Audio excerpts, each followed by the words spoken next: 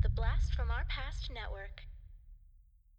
Hi, this is Steve Kostansky, director of The Void and Psycho Gorman, and you're listening to Podcasting After Dark. Lock your doors, close your windows, turn out your lights, for chills and thrills await you. It's time for Podcasting After Dark with your hosts, Corey Stevenson and Zach Schaefer. Stay with a friend, say your prayers as grisly ghouls close in to seal your doom. Tonight's episode, Dead Kids, starring Michael Murphy, Louise Fletcher, and Dan Shore.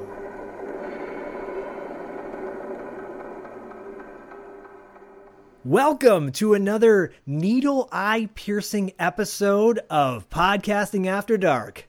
I'm Zach Schaefer, and joining me as always is my beautiful Sleazy C co-host, Corey Stevenson.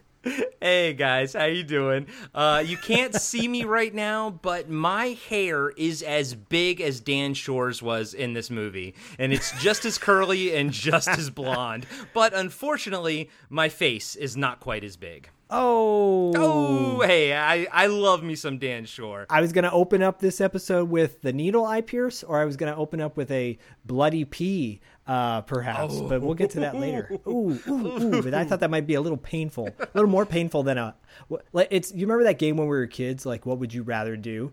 Would you rather eat a scab or a dirty Band-Aid?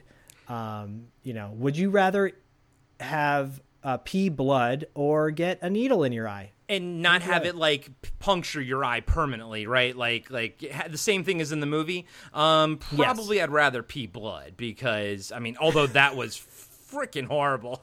I hated that so much. Wild, dude. Wild. Well, if you didn't know already what we were talking about, we are talking about the 1981 cult classic, in my opinion, Strange Behavior, a.k.a. Dead Kids. Dead Kids is the original name of this 1981 film. We'll get into the cast and the crew and the blah, blah, blah, blah, blah in just a second. But, Corey, do you have any familiarity with this movie at all? Zero. That is a big fat zero, buddy. Not even under Strange Behavior have I even heard of this. It has so many people in it that I recognize, but yes. No, man, I have not ever seen this. Although I say that with the caveat of when I was watching the finale, I feel like I had seen that somewhere, but I truly don't know where. But as a whole, I had never seen this movie, and I'd never heard of this movie ever before.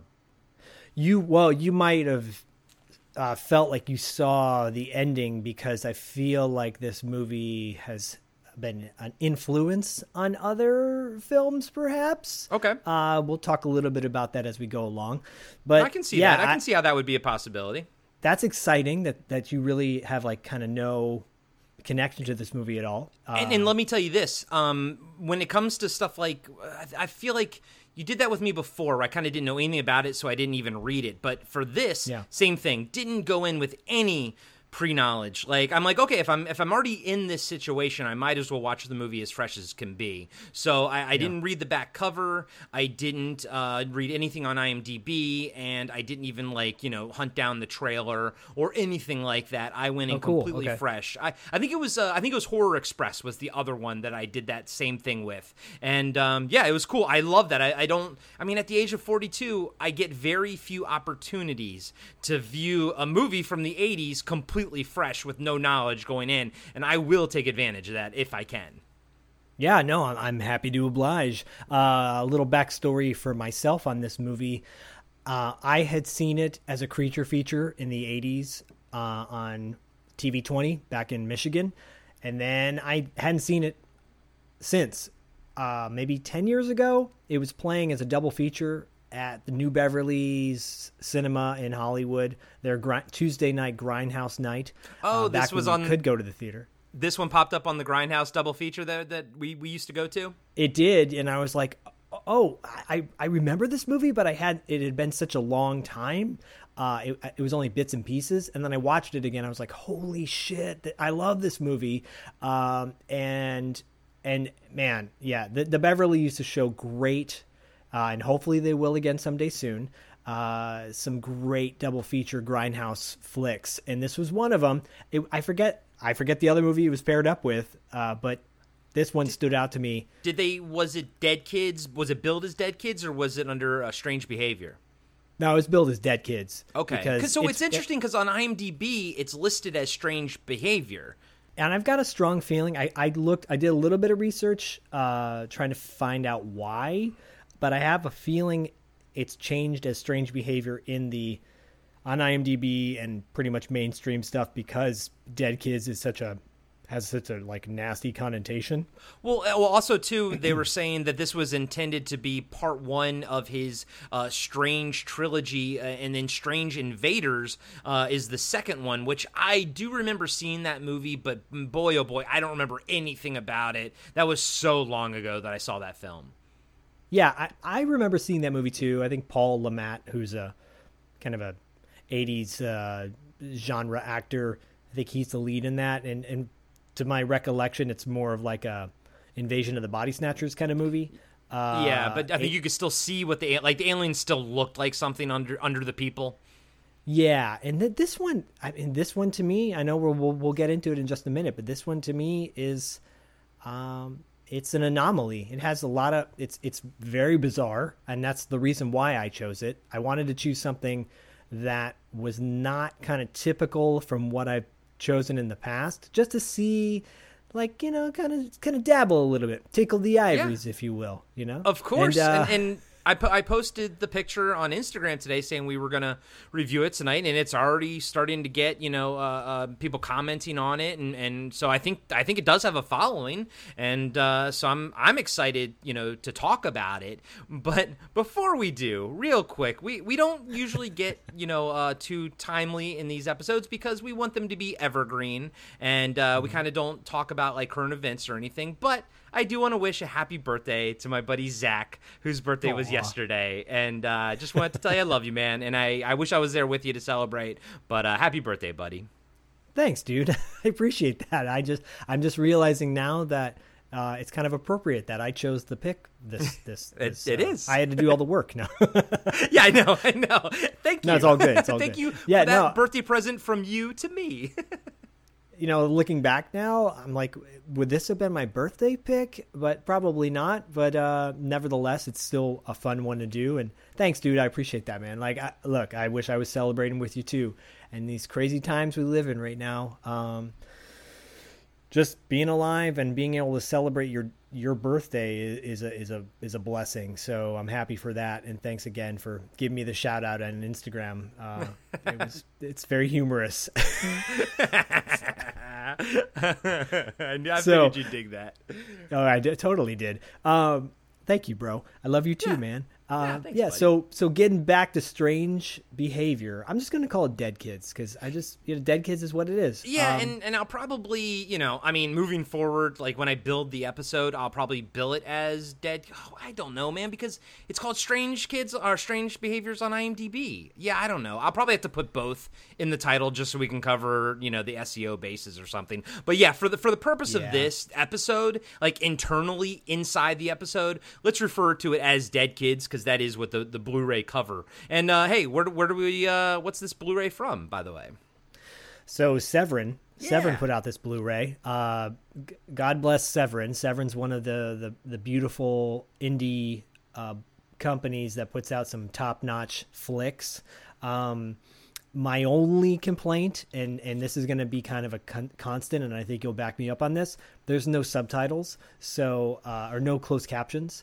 Yeah. So being when I was a kid, I was like, I would never watch a movie with subtitles. Who gives a shit? Who gives a shit, right?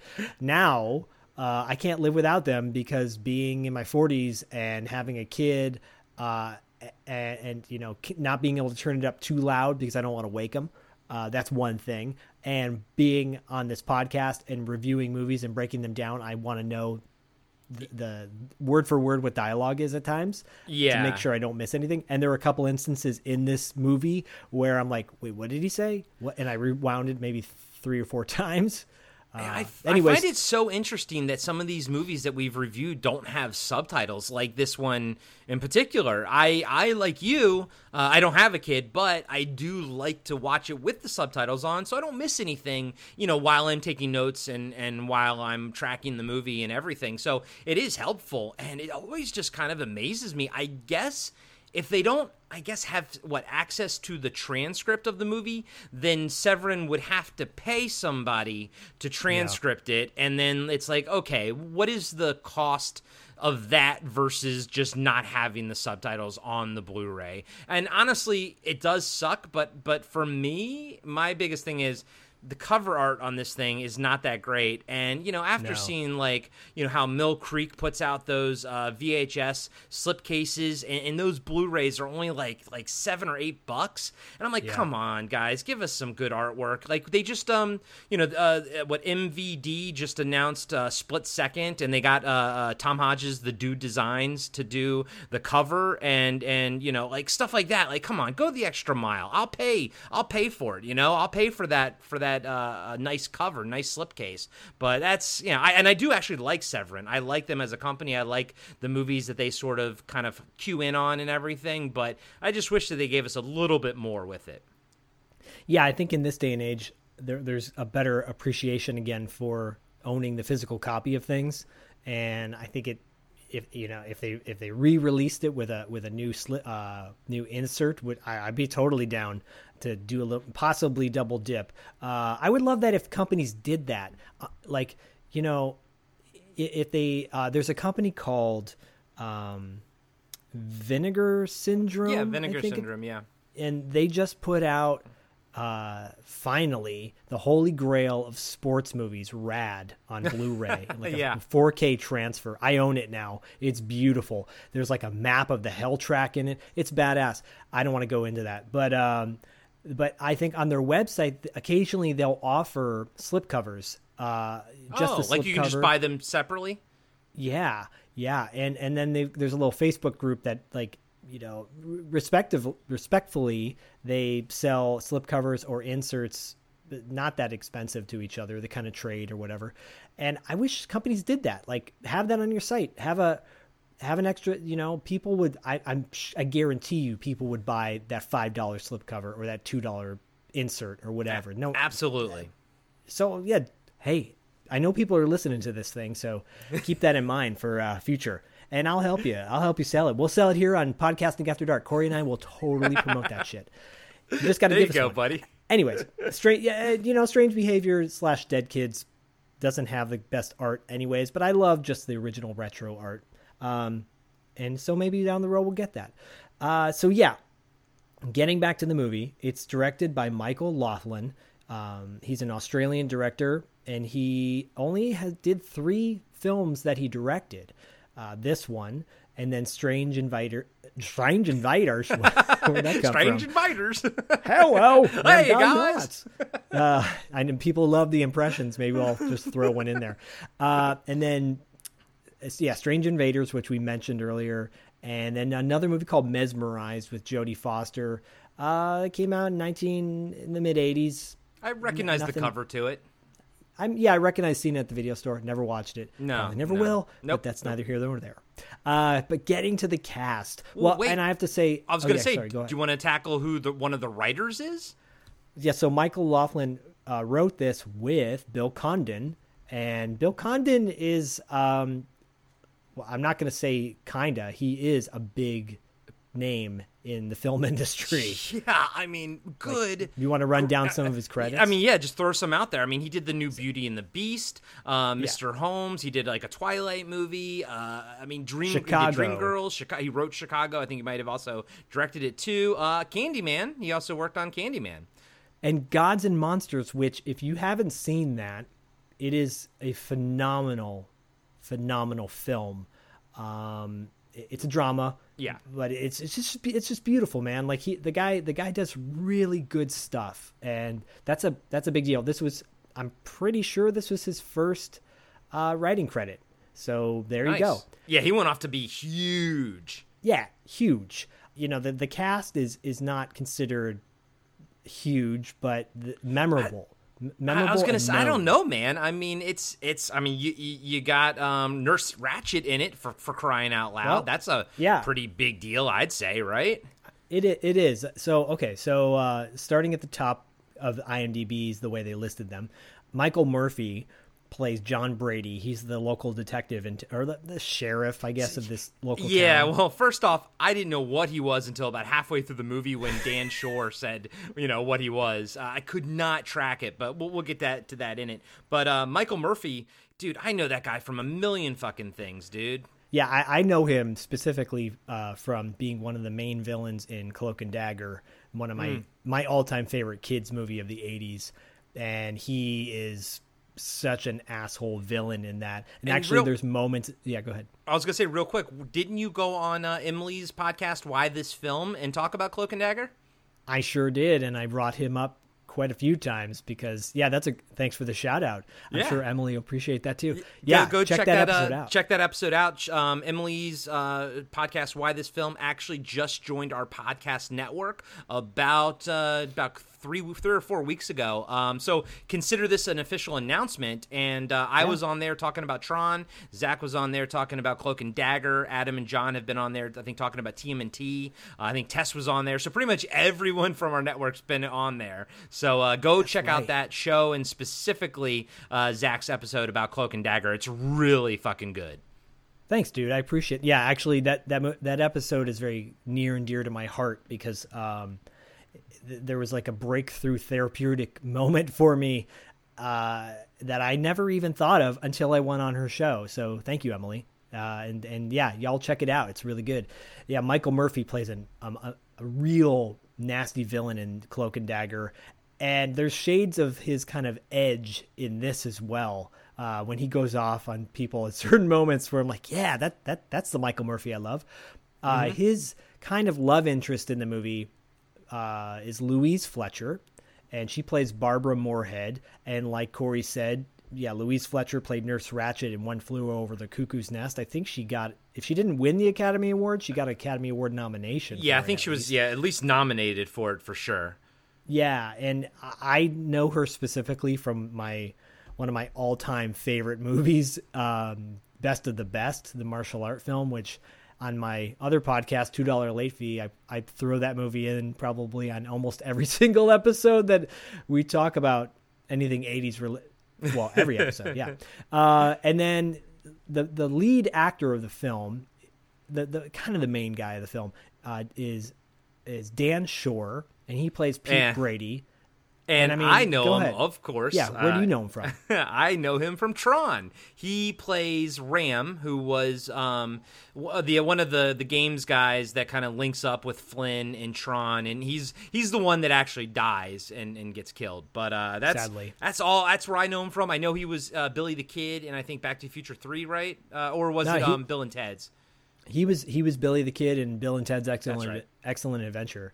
And he's great. Boy, does he have a lock of, like, he has so much hair in this movie. And I'm watching him. I'm like, I don't know what you got more of, hair or face, my man. But it looks like he's been going through a Corona quarantine haircut as well, or lack thereof. Real, dude. This is clearly, I mean, this movie came out in 81.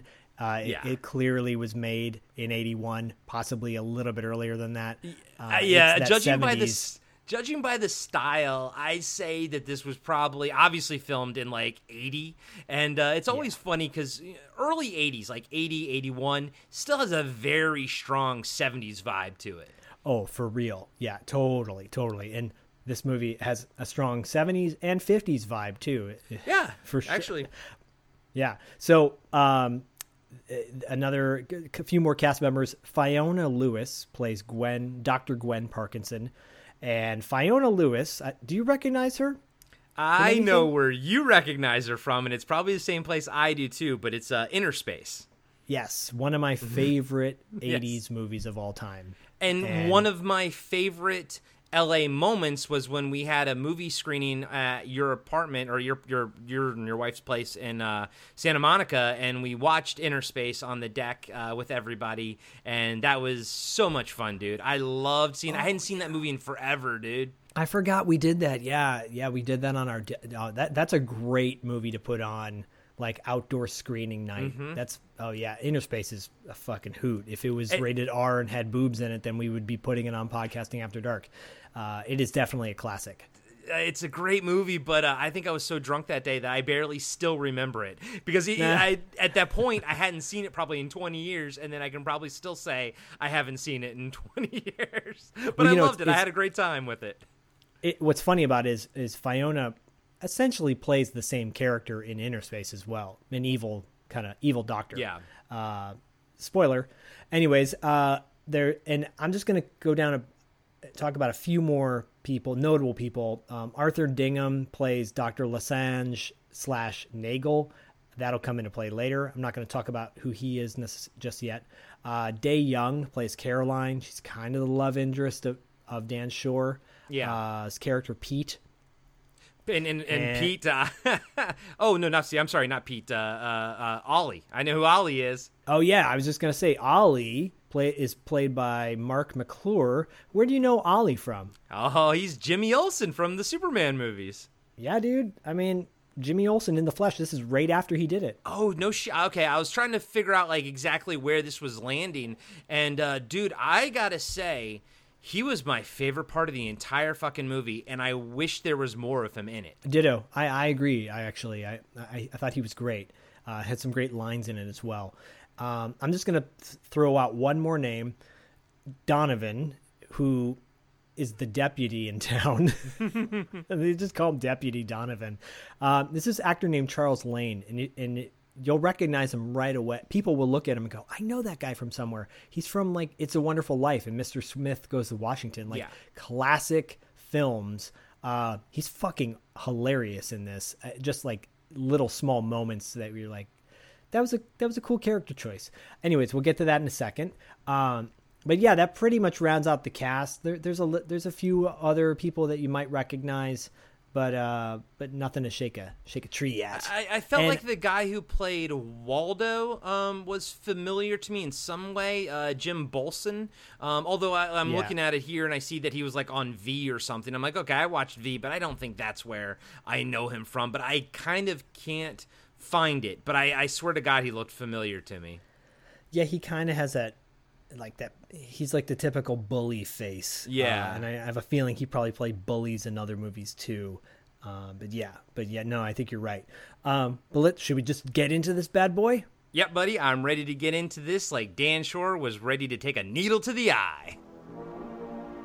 Strange Behavior, a movie of mystery, horror, and suspense. Clear and unnatural picture begins to form in my mind. They're going to strap me into some chair and pull me out with my gray cell. Would you just wait a minute and listen to me? 2 sessions, 2 days, $100 a day. Behavior is nothing more than the sum of the mechanical activities of our bodies. I was just wondering, are you doing anything tonight? Oh, he's dead. And the dead don't come back and take revenge. Somebody hold me! We've heard your views on our work in the past, Mr. Brady. Save the crap for somebody else. You got a list of people in the program? Now just relax, Pete. It'll be over in no time. It started all over again. Let me go! Let me go! Pete, what's wrong? I don't feel so. Pete! Mr. Brady, I see you found your way. Pete, are you ready? The choice is yours, Mr. Brady. Either give him the gun or shoot him. The choice is yours, Mr. Brady. Oh, Jesus. What did you do to my kid? What did you do? Strange Behavior. Okay, so the movie opens in a very typical fashion to a lot of indie horror films of the 70s and 80s. There's really like no production card, studio card that opens up the film. It just goes straight into the movie. Dead Kids, 1981. And I do want to point out that the production company behind it was Hemdale. And if you don't know who Hemdale is responsible for great, iconic 80s movies: Terminator, Return of the Living Dead, Hoosiers, sure, Salvador, sure, River's Edge, Platoon. Go if you look them up. I think Highlander was a Hemdale movie as well. Just great. Put out some great movies back in the day. Oh, hell yeah, dude. So I saw that and I'm like, okay, Hemdale all the fucking way. Yeah. So movie opens. For me, it just was like creepy from the onset. There's a kid going into his room and he's doing his homework and his mom yells to him that they're going out. He turns on his radio. He lights up a cigarette. He's getting ready to rock out. Yeah, like immediately. And I thought, oh, that's an interesting choice. He's getting ready to rock out with his cock out. And then suddenly the lights go out. And, okay, this is going to happen a lot during this movie, so I'm just letting you know ahead of time. There's a lot of plot holes, a lot of like, why did that happen? So this one is the first one. The radio is not plugged into anything. Dude, I noticed that immediately. I actually had to rewind it, and I was like, I think that's a battery-operated radio. And then when the power goes out, the radio goes out too, and I'm like, okay, no, I'll just, you know what? I know what I'm in store for now. I know exactly, right away, I know exactly the movie I'm in store for. I don't hate it, but I know what's happening. Also, too, Brian, the character's name, he is quite the mouth breather. Yes, mouth breather in a way. If you've ever seen My Bloody Valentine, the original one, the sound of a mouth breather with his gas mask on his face. Yeah. Like not Darth Vader. That gas mask face. Anyways, lights go out. Radio too. Brian goes to check out what's going on downstairs. As he's walking downstairs, for me, the vibe is so creepy. And he's calling out for his dog or his cat. I can't tell what it is, but he's calling out for it. And he's wearing a Nebraska College of Nebraska t-shirt, and that's important just to set the tone of where we're at. This is like a small Chicago. This is a small town outside of Chicago. Yeah, in Illinois. Yeah, at first I was like, okay, I noted it was Nebraska, and we're gonna see some beautiful scenery. But this whole movie was filmed in New Zealand. Yes. So, and I said earlier that the director and writer were from Australia. They're from New Zealand, so I apologize. Yeah. So Brian lights a candle, and suddenly there's someone right behind him. Brian lights the candle. He starts making shadow puppets. Yeah, I was like, okay, sure. Again, at this point, I'm just like, I think a lot of my responses are going to be, sure, I'll accept it. I'll accept anything you want to throw at me. This movie is a wild ride. Yes, and that is why I chose it. But he starts making shadow puppets and then realizes that someone is behind him making shadow puppets too. And he turns around and he gets killed immediately. Yeah, pretty guy much walks right in and just stabs him and then blows out the candle. And it's a really, for me, okay, it's on one level it's cheesy, on another level it's creepy as fuck because you're just like, oh shit, that kind of came out of nowhere. Yeah, there's not a lot of there's not a lot of sound effects. And the gore is very like 60s, 70s cheeseball gore, but it's still creepy as hell to me. Yeah, no, they nailed the atmosphere in this film. I personally think it's beautifully shot from beginning to end. Clearly on a budget, but still very well produced. But yeah, it's as far as a lot of things go, there's a lot of things wrong with it, but at the same time, there's a lot of fun with it too. So we'll dabble in, we'll touch on everything as we go along for sure. We'll get into that. I did enjoy this opening scene though. I truly did. And I will say one of the elements that adds to the scene being effective is, and I forgot to mention it earlier, but it is probably, in my opinion, one of the most important things to mention, is the people that did the soundtrack for this film. And it's Tangerine Dream. Yeah, buddy. I am a huge soundtrack nerd. Like, yes, there's a guy, Peter Hackman, who was responsible for me getting Vince DiCola on $2 Late Fee. He runs a soundtrack company and he and I will go back and forth about our favorite soundtracks all the time. And like Tangerine Dream is just so damn good. Besides Risky Business, they did 3 O'Clock High. They did Legend. I was going to say, what is your favorite Tangerine Dream soundtrack? It's really tricky. I'm going to go with Risky Business simply for the fact that the Love on a Train is such a memorable song. But Legend is a close second because that Legend soundtrack is just amazing. Speaking of why this film, it hasn't come out yet, but I did another episode with Emily on Legend, and we watched and talked about the director's cut, or no, I'm sorry, the theatrical cut, and that episode will probably come out in, I think she said like a couple months or something. But since we talked on there about the director's cut, we both bought the special edition Blu-ray, and we're going to do a part 2 to that episode where we actually then review the director's cut and how does it compare to the theatrical cut. But I do remember the Tangerine Dream from that soundtrack, and it was pretty damn good.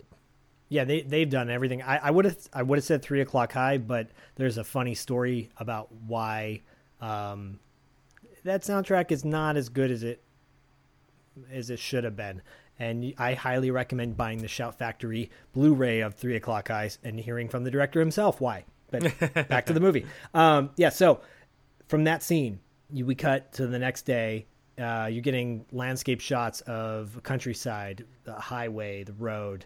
And I'm guessing it's New Zealand, right? I mean, I guess they didn't shoot anything establishing in Nebraska. I mean, it does have kind of that flat vibe to it, but it definitely also kind of has that original Mad Max feel to it, especially when you see the little town. And I was like, okay, but I do think it was a good approximation of Nebraska. Yeah, there are moments in this film where you're like, okay, this doesn't look like the United States, but they do a pretty damn good job. And I will say, I was going to say, but at the same time, even if it doesn't look like the United States, it's still absolutely gorgeous. Gorgeous. All the setting shots, like all the environment shots and everything in this movie are absolutely stunning. Yeah, and it's. Again, I was going to say that this film is considered a part of the Ozploitation genre. Just this plethora of movies that came out in the 70s and early 80s, shot in Australia and New Zealand. And I mean, some of the more memorable ones considered a part of the Ozploitation is Mad Max. The Long Weekend, which is a killer horror film. Patrick, another killer horror film.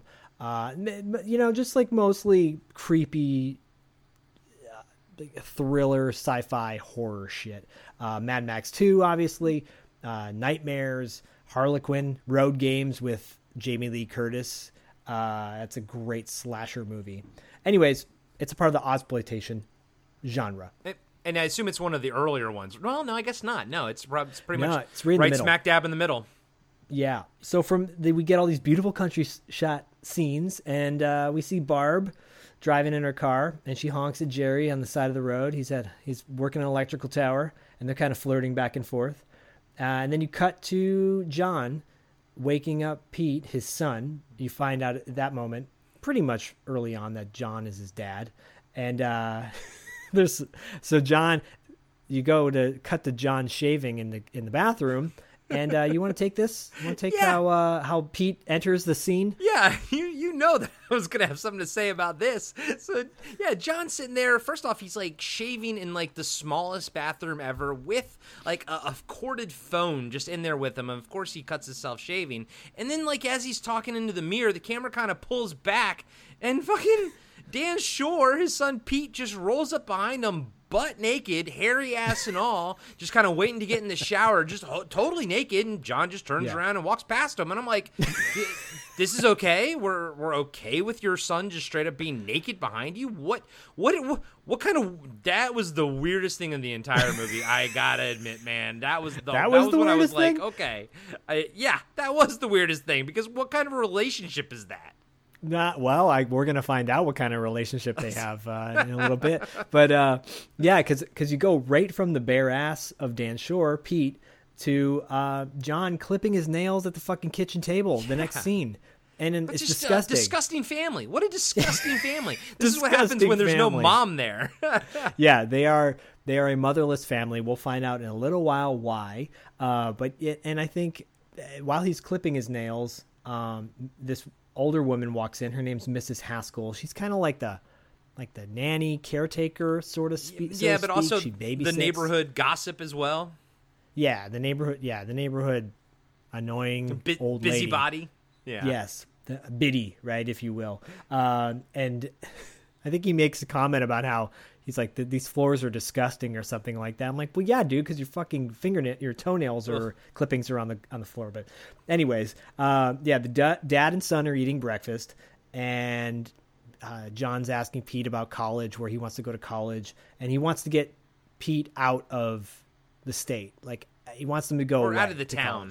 He wants them to get out of the town. But the thing that was kind of weird was, like, Pete doesn't want to leave. Pete's like, this is my home. This is where, I grew up and I was born. This is my house. But his dad's like, hey, you can always come back to the house, but I want you to, get out of town for a little bit, experience some things. Exactly. But there is this underlying mentality to this movie about this, like, kind of the love for this small town, kind of the people that are here are, it's just a small town. Everyone sort of knows each other and everything. I like that theme. Yeah. But like a lot of themes in this movie, it doesn't kind of go anywhere. It doesn't really pay off too much. There's a lot of potpourri in this movie that kind of, it doesn't lead to anything. It doesn't take away from anything, but it also kind of doesn't lead to anything either. Yeah, no, I agree. Like, I feel like this movie has some really cool elements that they could have expanded on, but they just didn't. It's like they went there and they're like, okay, well, let's move on to the next thing. Yeah, like it's like this element got us to point B, but we need to get to point F at some point. But let's just move on. Like it just it served its purpose, and we'll move forward. And it's fine. There's nothing wrong with it. But at the same time, I was like, there's things here that I'd like that I really wish could have been played out a little bit further than they got played out. Yeah. Agreed. Yeah, no, I feel you on that. So that at that point, that's when Mrs. Haskell walks in and the power flickers, which was a cool moment because you're like, something's going on here. The power went out the other night when the kid got killed. Brian, like, what's going on with the power, right? Again, I don't mean to, like, I'm not trying to critique the movie like fully, but please. Dude, like, again, the power flickering, it goes on for a couple scenes at the beginning of the movie and never becomes a thing later. I thought that was going to be a thing. Again, it was like something interesting, and it doesn't take anything away from the movie, but at the same time, I'm watching it and I'm like, but when is the power flickering going to come back into play? Spoiler alert, it doesn't. It doesn't, and the big reveal at the end, it kind of comes out of left field too. Well, right? Last, 15, 20 minutes.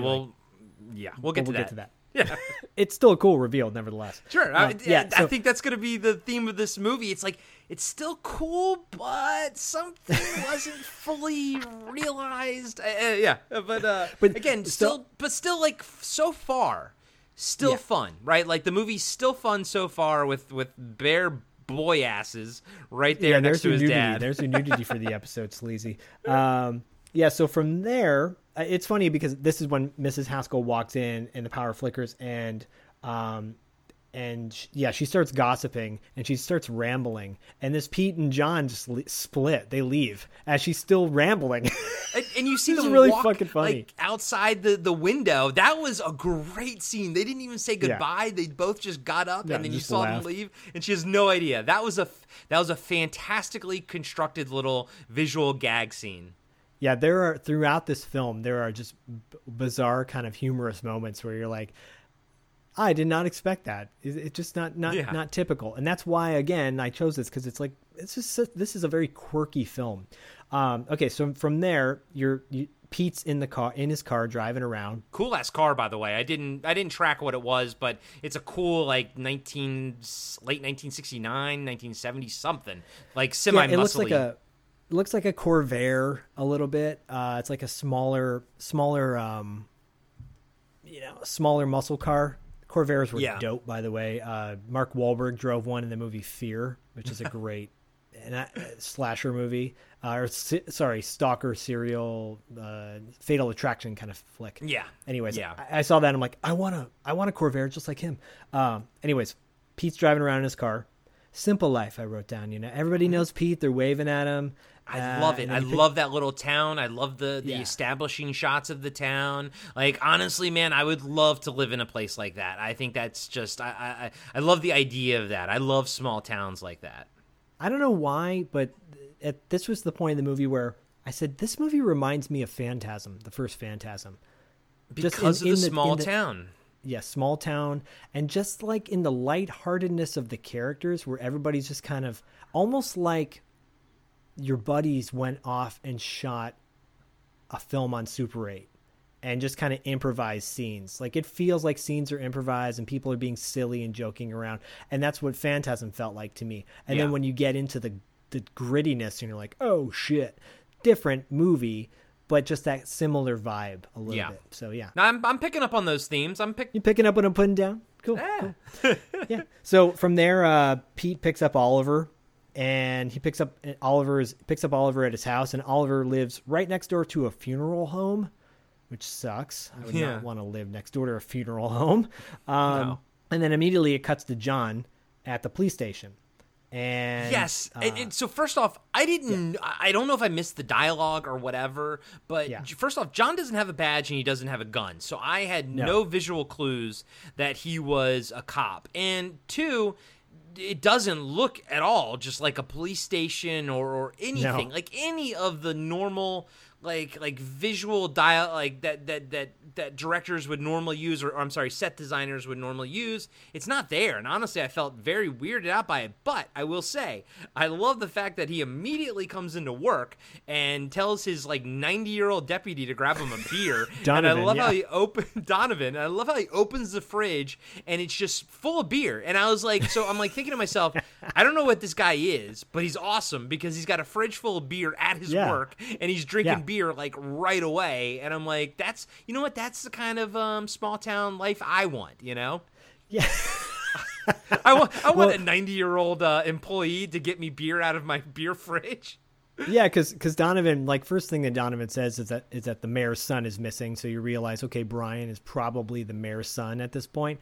There's a lot of like, you just got to assume things, unfortunately, and I know that is annoying for a lot of people. I didn't mind it so much in this movie, but yeah, it's a funny moment because they kind of like don't give a shit that he's missing. They're like, he was probably just out. You know, he'll turn up, no big deal. And they really don't care. And then Donovan gets him a beer, and then you're like, all right, this is how they roll. This is pretty fucking dope. They just don't give a fuck, you know? They don't give Whatever, a fuck. It's all good. Yeah.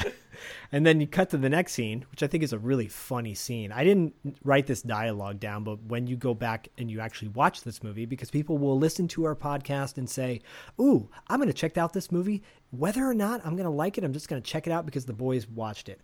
It cuts to the school.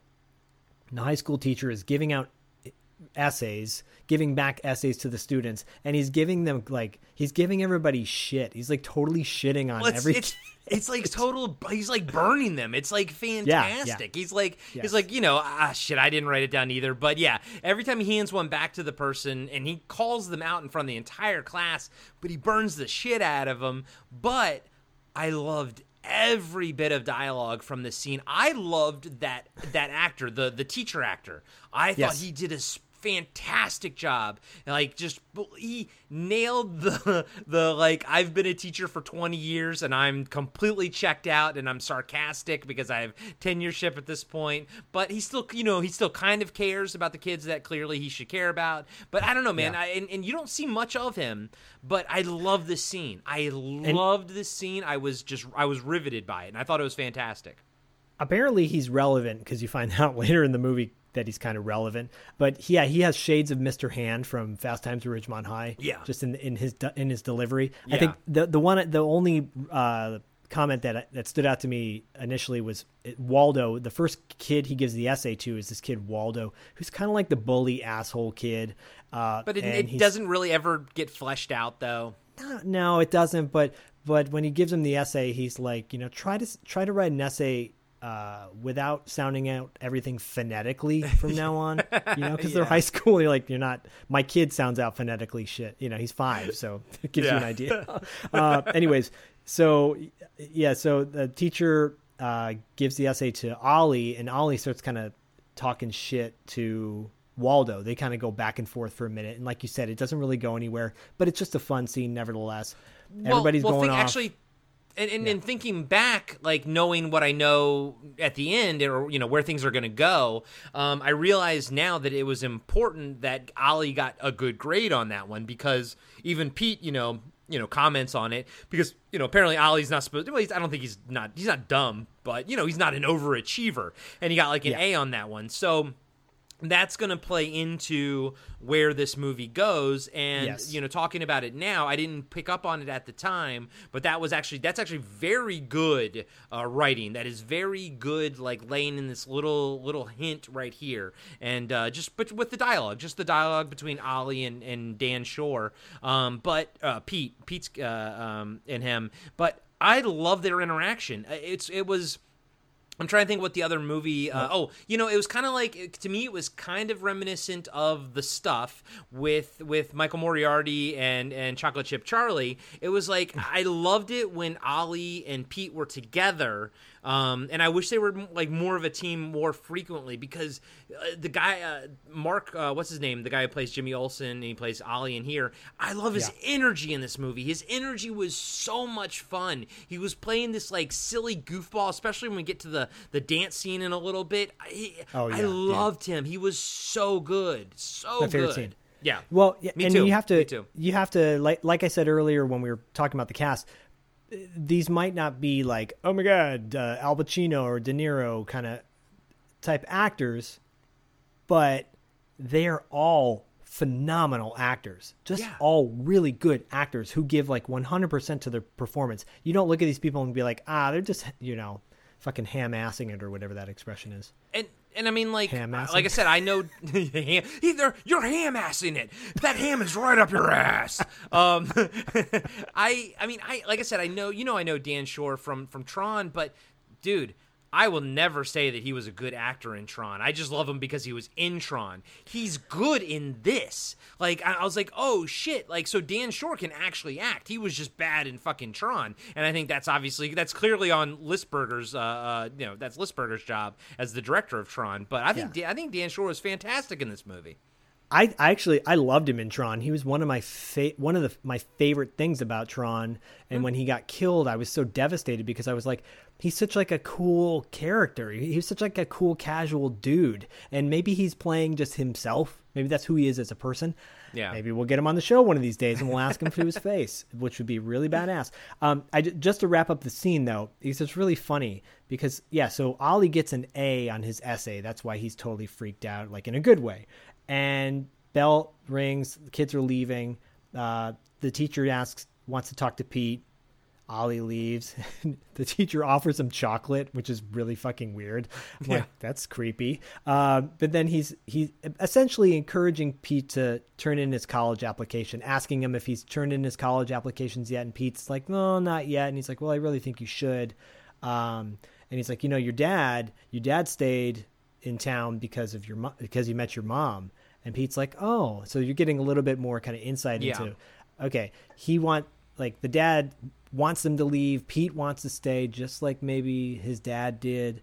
But then Pete's like, well, as he's leaving the classroom and he's walking with Ollie, he's like, I need money to turn in an application. Yeah. And then Ollie's like, well, an application to Galesburg. That's the college he wants to go to.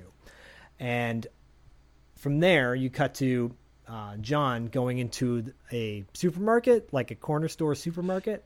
Yeah. And then that's where the mayor works. Yeah. So again, so, I mean, I'm like sitting here trying to figure out if I missed something, but he goes in there and he's like, I'm going to go talk to the mayor. And then he talks to a guy, basically looks like a stock boy. First off, he's such a bad actor. And there are some bad actors to the point that he's not even like, I wouldn't even consider the guy as an actor. Why didn't you just cast somebody else like as the mayor? Because I didn't get it. I didn't get this whole mayor thing. maybe he was the actual mayor of the town. Who knows? But I will say, and just this is based on factual knowledge. There's a small town in California called Los Baños, which I always thought was funny because I'm like, isn't that the toilets in Spanish or the bathrooms? The mayor of the town at the time was also the sheriff, no joke, and he owned the local gas station. Yeah. Okay. I mean, so it's one of those moments where I'm like, okay. Yeah. I mean, that does make sense to me that like, you know, that he maybe would owe, I guess he owns the grocery store, but, you know, like, the way they set it up, he's, like, stocking, you know, things, yes. So you're just like, come on, like, it's weird, the visual cues in this movie just, sometimes they don't line up to what you think that they are supposed to be, and I think that's what kind of throws the curveball at you. This is going to happen a lot, guys, so get used to it. Yeah. We'll just go bop, bop. Bop, bop. So from there... Picture me, like, on the couch, like, watching this. I'm like, I'm totally paying attention. I don't... Whenever we do these movies, I don't smoke. I don't, like... I'm fully sober, fully invested, fully paying attention, and I'm just, like... There's no one around me, but just picture me, like, looking to my left and my right, like, going, like, what did I miss? Like, what is Pete's dad? Like, what does he do? I thought he was a reporter for a while. I thought he was just the reporter, but no, he's the cop. He's the head cop for the town. I wish they had that piece of dialogue early on. I wish he had a badge. Just wish he had a badge. Right? But, you know, or a gun, yes. It actually maybe looked like a cop, maybe. Yeah. Had a name tag or some shit. So John's telling the mayor that he's still looking for their son. And the mayor says, well, there was a strange car parked out front our house the other night, but that doesn't really go anywhere. From there, Pete and Oliver are going to the college. Again, another thread. Yeah. That's going to happen a lot. I'll say something, drop it, uncomfortable pause, move on to the next scene. Yep.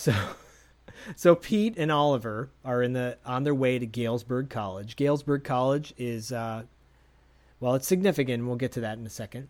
But Oliver's telling Pete that he's doing this testing there, and that for 2 sessions of this testing, it's 2 days, and you get $100 a day. And he said he already did one, and he felt fine. And then you're like, oh, wait a minute. So maybe that's why you got the A on the test? Because we'll figure that out with Pete later. So they walk into a well. First off, can I call out the fact that Jimmy Olsen walks so weird in this, like, and it's him walking, like he's got this weird nerdy walk to him, and he almost gets run over by a car, which is funny, but he just has this weird nerdy energy, but yet it's still oddly charming, but he has this really weird walk to him that I just could not figure out.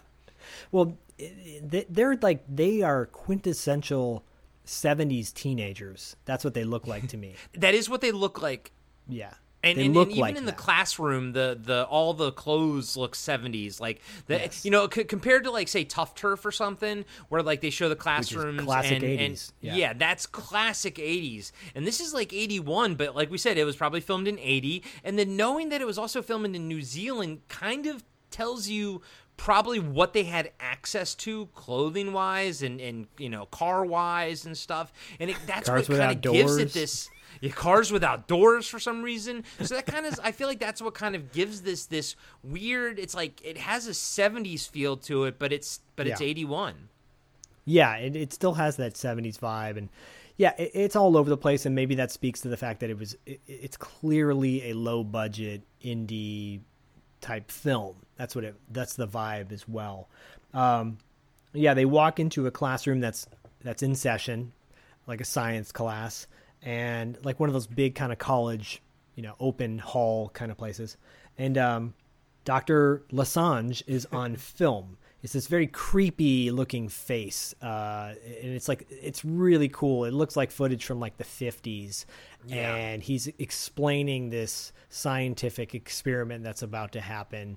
And, you know, it's like the classic sci-fi face where you were going to be hypnotized at this point. Yeah. And like it's great. It's really cool. It's like a giant projection behind them of him just talking, this giant head just talking, really menacing, very, very cool looking. And then you have, Dr. Parkinson down there. And then you have another Gwen, Yeah, and then you have another old assistant that is clearly I mean, I didn't know what the twist was going to be, but I was like, oh, that is clearly a normal person in old makeup, and I don't understand why that's happening, but okay. Yeah, that guy's Nagel, and yeah, you're like, okay, that's kind of odd. It's clearly a dude wearing old man makeup, but maybe they just couldn't get anybody else to fit the role, but we're going to find out in a little bit why. But they're doing this experiment on a chicken. Don't worry, no chicken gets harmed in this film. Can I just say that the little antenna on his head was so cute? Yeah, it was so cute. Like, I want to take that chicken home and cuddle with it. I was like, look at that chicken with the little antenna on his head. Yeah. And so as this is going on, as they're setting up this experiment that Lessange is describing, Oliver like is whispering to Pete that Lessange is dead, and then Lessange is like instructing the chicken on this film, which is obviously old footage, to lift his leg, and the chicken does, and then he lifts the other leg, which the chicken does. His little chicken leg. He just lifted his little chicken legs. I was like, chicken legs. I was like, oh, I didn't know you could train a chicken. That's so cool. And so Pete's kind of fascinated by this because he's like, well, that's cool. The guy's dead, and he's like performing this experiment through like radio waves that are sending a signal into this cute little hat the chicken has on. He's kind of like mesmerized by it a little bit. After that, Nagel leaves, and Oliver takes Pete down to Gwen and introduces the two of them. And then Gwen's like, okay, well, nice to meet you, Pete. And then, takes Oliver away for his session. Yeah. His hand job session. Yes. I got a lot of sexual vibes from Parkinson.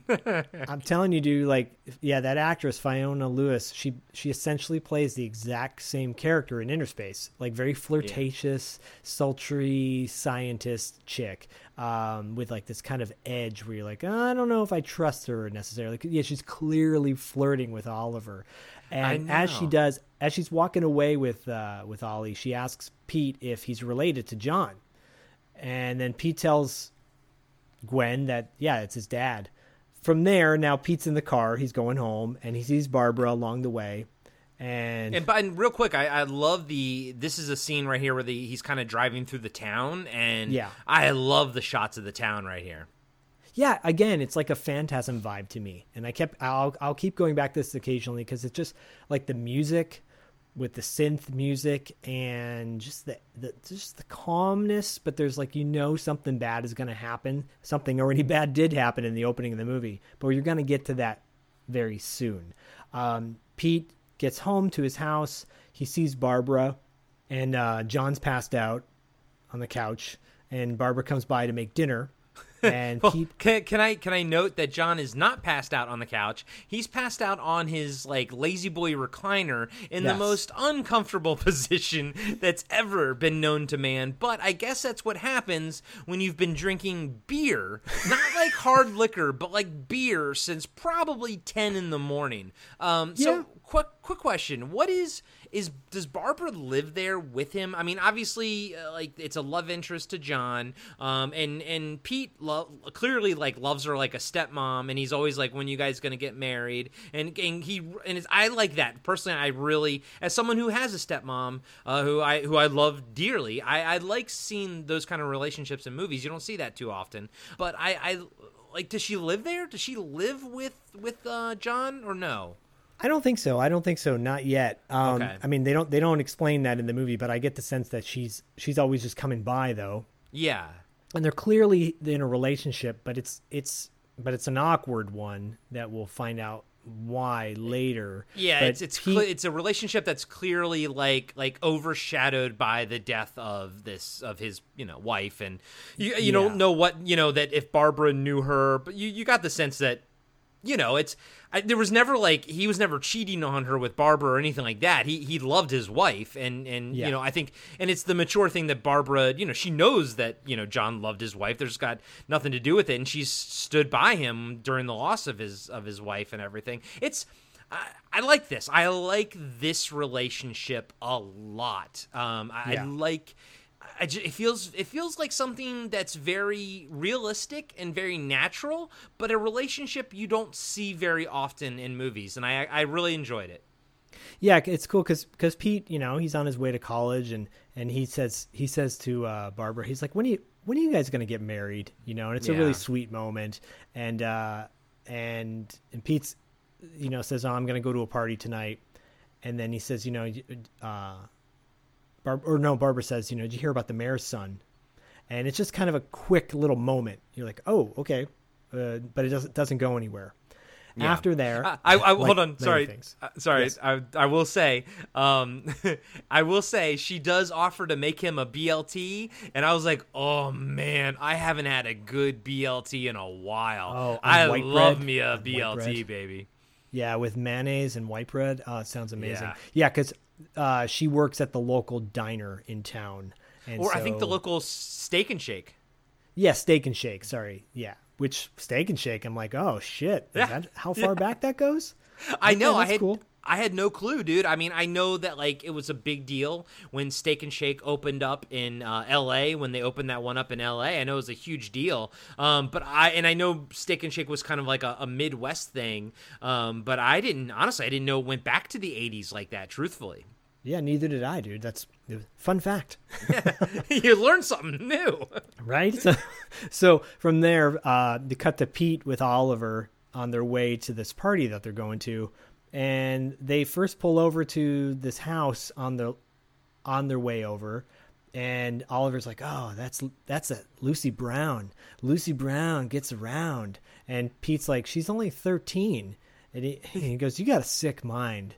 And that is really sick because she's 13. Look, I just to deviate a little bit, I know the 80s were really fucked up when it comes to there's songs about she's just 16 years old. Yeah. Leave her alone, they say, and you're like, or she's only 17. Daddy says she's too young, but she's old enough for me. There's so much of that shit, man. You're like, no wonder people have a hard time, just because they listen to this shit and they're like, oh, it's okay. The song said it was okay. So, well, I mean, the songs aside, because usually those are written and sung by 20-some-year-olds, at least here you can postulate that Ollie and Pete are probably 16 to 17. And I mean, it's still not great, but when you're in high school, I don't know. I'm not condoning it. I cued in on it too, when they talked about it, when they mentioned it. I mean, my note here is basically talking about hitting on a 13-year-old - gross. So, I mean, it's not nice, but at the same time, I understand the context of when it was, filmed and everything. I get it. I get it. Does that shit happen all the time? It does. Is it right? No. But so Ollie's got a crush on Lucy. Let's put it that way. I mean, it must happen all the time because the way that her dad jumps when he heard something outside the window or whatever, that dude is ready for people to be boinking his daughter, ready to stop them. He's like Al Bundy. He's I have to protect my daughter at all points in time because people are just coming out of the woodwork to have sex with her. Well, yeah, because right after this happens with Oliver and Pete, there's a cool POV shot that follows into Lucy's home.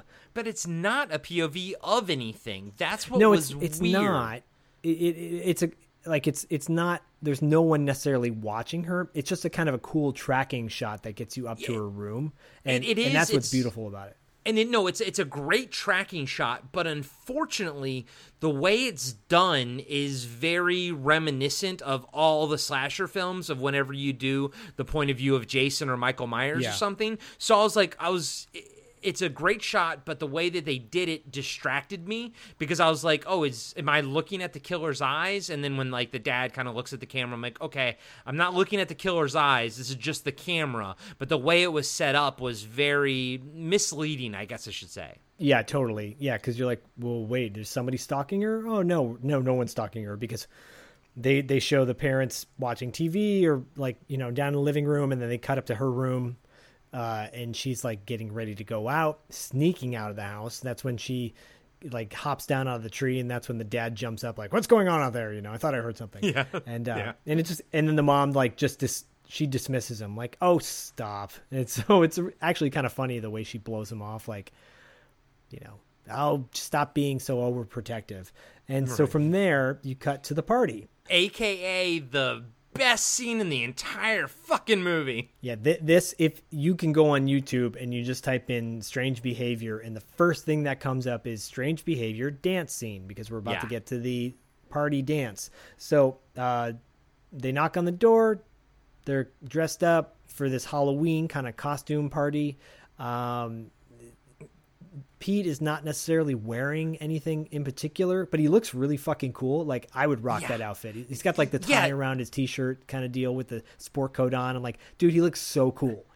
Yeah, no, and the funny thing is he actually looks 2020 cool. Like, he looks contemporary cool. And I was like, oh, wow, I mean, it also helps that he's very like in shape, and it's like you know what, Dan Shore, man, good for him, dude. I'm so glad that I have this experience to kind of add to the Tron experience with Dan Shore. It really, really makes me enjoy this actor more. Yeah, he really stands out. Because he just has a cool energy about him. Clearly, the director saw that. That's why he cast him as in the role. But this nun. Go ahead. You were gonna say something? The flying nun. You said cool energy, and I was like, and it's funny because Jimmy Olsen, Ollie doesn't have cool energy at all, but yet he does. I don't know what it is about Ollie's dance and how he sort of like, you know what it is? It's BDE. He's got, and I don't know if it's technically BDE, but what it is, it's Superman energy. He's like, I'm Jimmy Olsen, man. Like, I don't give a shit. I'll do this movie and have a good time with it because I have Superman. Like, I have that franchise to lean back on. So this movie doesn't matter to me if it fucking makes it or flops or whatever. That right there is BDE. That is big dick energy right there. And he's got it in spades. I have a lot of critiques of this film, but one of them is I wish Ollie and Pete were more like in it together, because Ollie kind of fades to the background at a certain point in this movie, and that sucks. When that happens, it definitely does a little bit of a decline. But this scene right here, fan-fucking-tastic. Yeah, so the nun answers the door. She's the flying nun, Sarah, and she's like, "This is in honor of my independence," and you cue the dance. Like, they start walking into the scene. Everybody's dressed up in like 1950s, 1960s outfits. That's the vibe that's going on. And the music that's playing, even though it's an 80s band, late 70s, early 80s band that's doing the song, it has this 50s style Sha-Na Na kind of it's like Sha-Na Na meets Dick Dale surf music mixed together. Yeah. It's so fucking cool. And so I love the song, dude. I really do love that fucking song.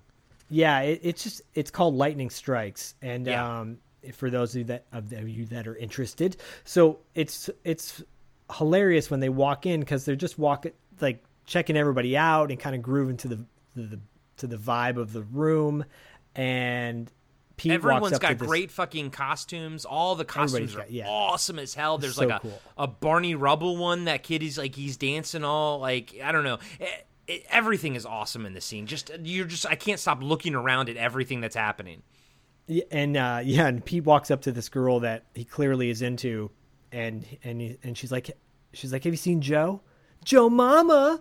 Yeah, that was a good one. Stupid. It's just like this. And no, but that's cool as shit. She dropped that. I like that she did that. I was like, dude, that's cool. Yeah, you're a cool chick, man. Cool. And that's why he wants to party with her, because she's cool. And then Sarah walks up because she wants to dance with Pete. And Pete's like, no, I'm dancing with her, and totally blows her off, which was hilarious. And this starts the beginning of like a choreographed dance scene.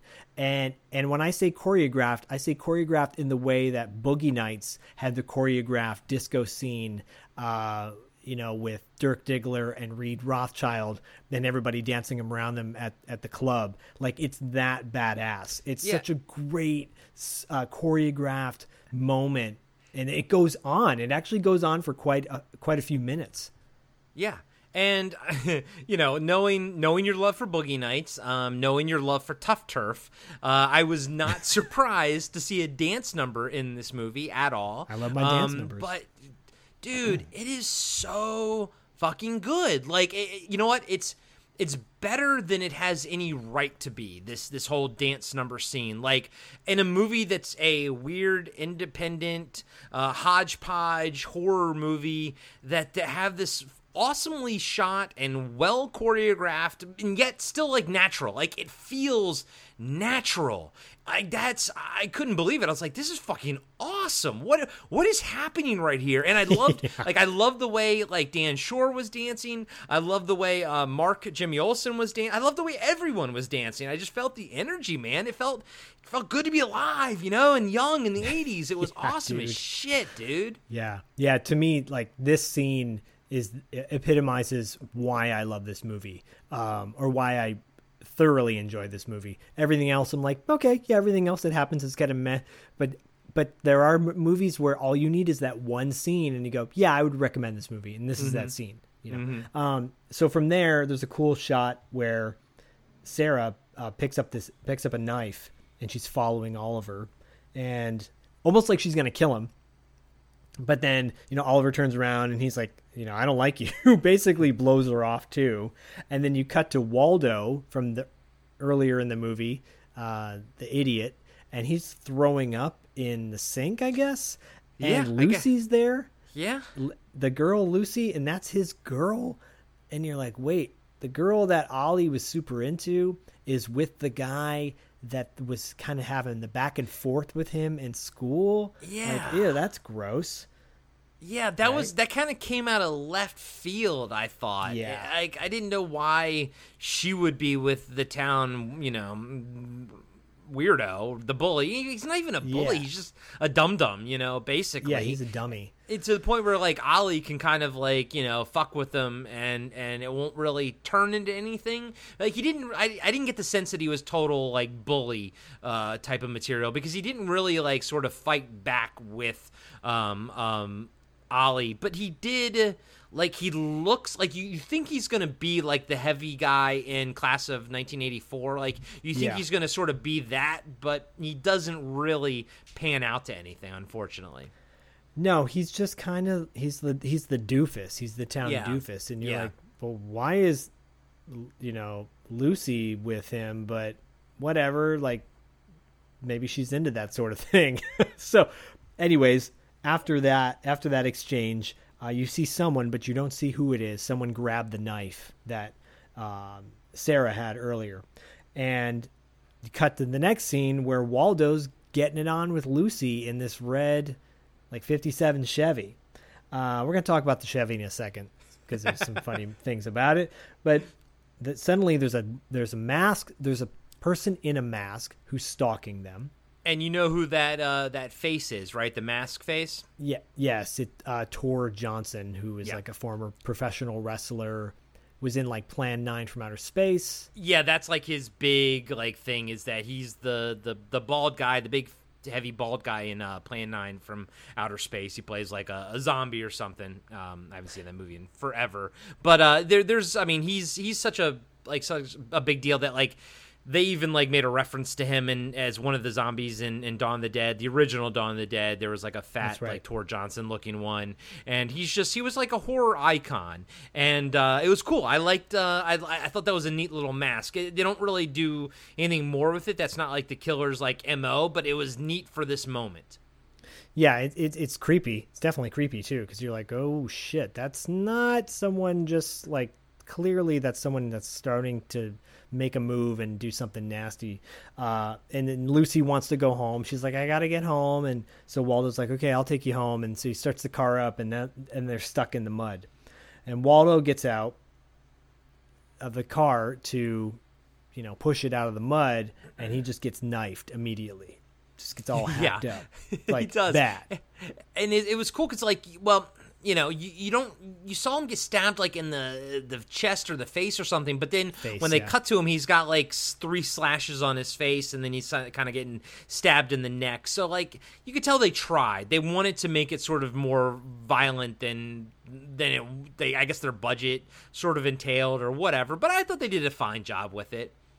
Yeah, it again, it reminds me of like kind of cheap 70s horror films where they didn't have a budget to do a lot of makeup effects, but you get the point. And I kind of like that in a way, because it was like, it's still shocking. There's a scene later on in the movie where I'm just like, it actually terrified me watching it now, just in its tone, but we'll get to that in a second. But yeah, so after that happens, Lucy freaks out and the stalker tries to kill Lucy, and you realize the driver's door to the car is missing. It's just not there. It's just not there. Sure. Sure. Okay. Well, clearly they got this from like a local, what do you call it?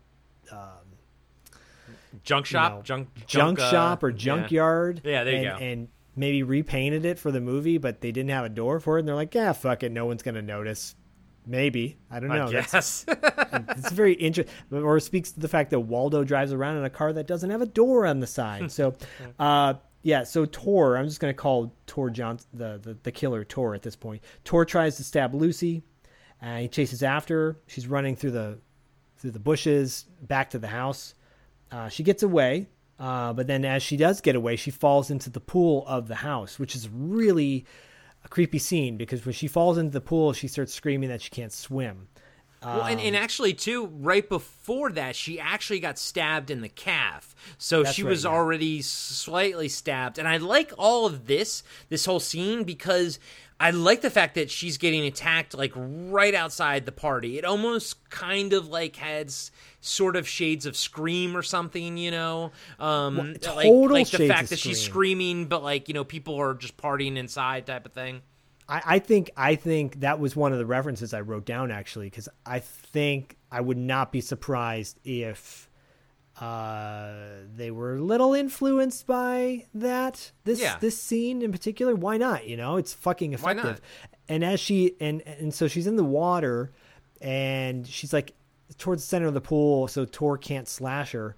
But she grabs onto like the little the rope, the divider between the deep ends of the pool, and Tor cuts the rope. And so at some point, he stabs her in the hand too. So when she's trying to like climb out, so now there's like blood in the pool because she's been stabbed in the leg and in the hand. Yes, and she can't swim. And my note was, "Sweetheart, learn how to swim."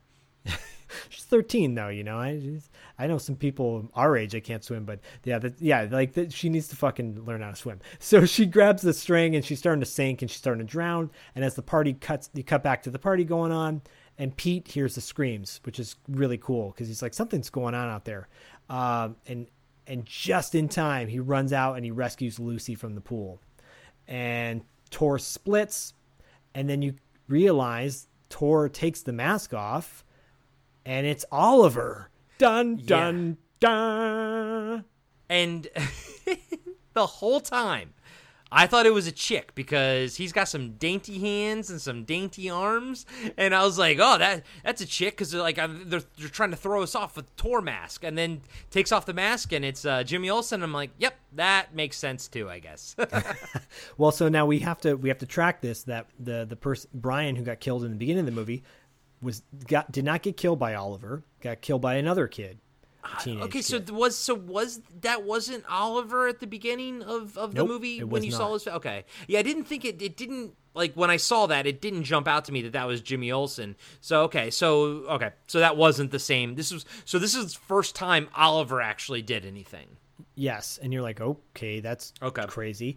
Cut to the next scene, and now it's the next day, and Oliver's at home with his family. He's coming downstairs to have breakfast, and he's really tired, and he's acting like no, nothing happened. Nothing happened at all. Immediately cut to the precinct, and the precinct, quote unquote precinct. the actuary's office, and Pete and Oliver, so they've got all the kids are being questioned about what happened that night. And Pete and Oliver go in together to be questioned by Pete's dad, John. And John's asking them about the party. And then John's asking Oliver specifically. And Oliver's like, I don't know. I just must have had too much to drink. I can't remember anything. I had a total blackout. And then suddenly Donovan says, tells John that Barbara calls, and picks up the phone, and he's talking. He's like, "Oh, I got to go." And there's a moment there where John's kind of questioning Oliver a little more as to what's going on. And you're like, he's kind of suspecting something, but then the phone rings. John's going to go out to Highway 17 because something happened out there. And I will say that, like, the way that, like, Michael Murphy played the scene with Mark and Dan Shore, like, it felt to me like he's known Ollie forever, like, you know what I mean, because he's his son's best friend. I liked that. I got that vibe, and I was like, you guys nailed that feeling that John knows Ollie probably as well as he knows his own son, almost, because they've probably been best friends since, like, elementary school. It had that vibe, and they nailed that. They nailed that absolutely. Yeah, it was cool. And as Ollie and Pete are walking out, Ollie says to Pete, like, he feels like he got hit by a train, Mm-hmm. And we all know, as an audience, we know that he killed Waldo, and he tried to kill, little 13-year-old Lucy. And we know that, but no one else does, which is, I think, is a cool thing. We're like, well, something's going on here. Okay. And even Ollie doesn't know that. Exactly. Yeah, Ollie doesn't even know what happened. Or does he, or is he lying? You're like, this is right. There's some complex, it's like an onion here. So now we cut to the research office where Ollie has been at the college, and Pete's there. Well, before we get to that, Caroline, we're introduced to Caroline. She's the secretary of the research office, and she's got her friend there. And I think it's her friend, or it's just another college kid. It's one of the clients. It's one of the fat girls, apparently. Yes, and we can say that because that has relevance to the movie. Yeah, one of the fat girls. I can't wait to dive into that, buddy. Yeah, me too. And there's like cupcakes or something on the table, or muffins, and they're like talking about how, she doesn't want any, and she's like, "How can you resist these? Like, I'm impressed." Caroline's saying, it takes a lot of, that's hard to do, to not want to take one of these cupcakes or something like that. And then from there, Caroline meets Pete. Pete walks in, and Caroline starts smoking, and then she asks. Caroline's chain smokes throughout this entire fucking scene. Yeah, she's she's a crazy smoker. Which, nowadays people will be like, oh, it's inappropriate, but whatever. It's the fucking 80s. Who cares? She's smoking like crazy, and she asks Pete why he's here, why he's at the lab, and he's like, well, I need the money, and then she's like, they do testings on animals back there, or like monkeys or something like that. And you can tell she's like offended that with what they do, the research they do, but yet she still works there, and she's kind of trying to discourage him from going in. But Pete goes in, and he goes into Gwen's office. Well, I just want to chime in real quick. They do establish that I think Pete asked something about the cupcakes, and they do establish that the lady who dropped off the cupcakes used to be 300 pounds. Like, she was like a real balloon, and so that kind of gives you the idea that, okay, maybe here they clearly do some kind of behavioral, thing to help people lose weight or whatever. But then I was like, so girl, why don't you do the same thing but for your cigarette smoking habit, because you're a chain smoker? Are you here for that as well? Well, smoking adds to weight loss because it, distracts you from eating food. I remember I dated a girl once. I dated a girl once who smoked all the time because of that. She was like borderline anorexic, and she's like, if I smoke, I won't eat. And I'm like, so you'll get cancer and die versus gaining weight. I don't see well, okay, sure. Won't have sex? No. As an ex-pack-a-day smoker, oh boy, do I miss it, but I am so happy that I don't smoke anymore. Yeah, I never smoked my entire life, and I've dated so many girls that did smoke, so that smell of kissing an ashtray and not caring because I was like super into the chick at the time, I'm just happy that I don't ever have to deal with that ever again. But yeah, that's I'm another not gonna podcast. lie to you. I actually always liked the taste of girls like cigarettes, like when they smoke and everything. Dude, I actually always like that. That's but my gross. wife doesn't smoke, so that's a good thing. That's so gross, man. It's so gross. Yeah, with that kind of ashy stale smell. Well, you got to figure like when you were making out with that girl, your taste buds were at full, like at 100%. Us smokers, all of our taste buds are at like 40%. So we don't taste anything. I mean, I didn't care at the time because I was just like, yeah, of course, I'm in love because you're getting some. Yeah, exactly. You're getting some. Okay, yeah. So Pete's allowed to go in the back to go to the research to go to Gwen's office, but along the way, as he does, he's walking in. He walks down the hallways of this research lab, and you see people being like tested. There's a kid on a bike. There's a pigeon that's in a box. And then he sees Dr. Lessange's office, and he starts to walk up to the door. And as he goes to the door, Gwen and Nagel stop him. And then they bring him back over to the kid who's on the bike, and Gwen is telling, he pushes a button on the bike, and he says, "Can I play pinball and have a Coke?" or something like that. Yeah, yeah. Well, first off, Coke is a big deal in this movie. I thought it was like advertising, product placement. No, but apparently the director is like just a huge like Coke drinker. He loved Coke, so he just put it in the movie. And I'm like, wow. And that kind of goes back to the questions I had in the stuff, which was like product placement. Are you like I guess in the early 80s, you could just put shit in the movie and it wouldn't be a big deal. I don't know. No. But yeah, Coke is everywhere in this film. Yeah, Coke's everywhere. And Coke should have been like, we should have given them some money to sponsor us because thanks for the free plug. Yeah, I was going to say. Or no, they just got free plug anyway. So yeah, exactly, why pay for right? it? So, Gwen's talking about how so the kid on the bike had behavioral problems. They helped with the behavioral problems. And from there, you cut to the interstate where John was on his way to, and you see a kid dressed up as a scarecrow, like on a stake on a farm. It's creepy, dude. This is the best visual in the entire film.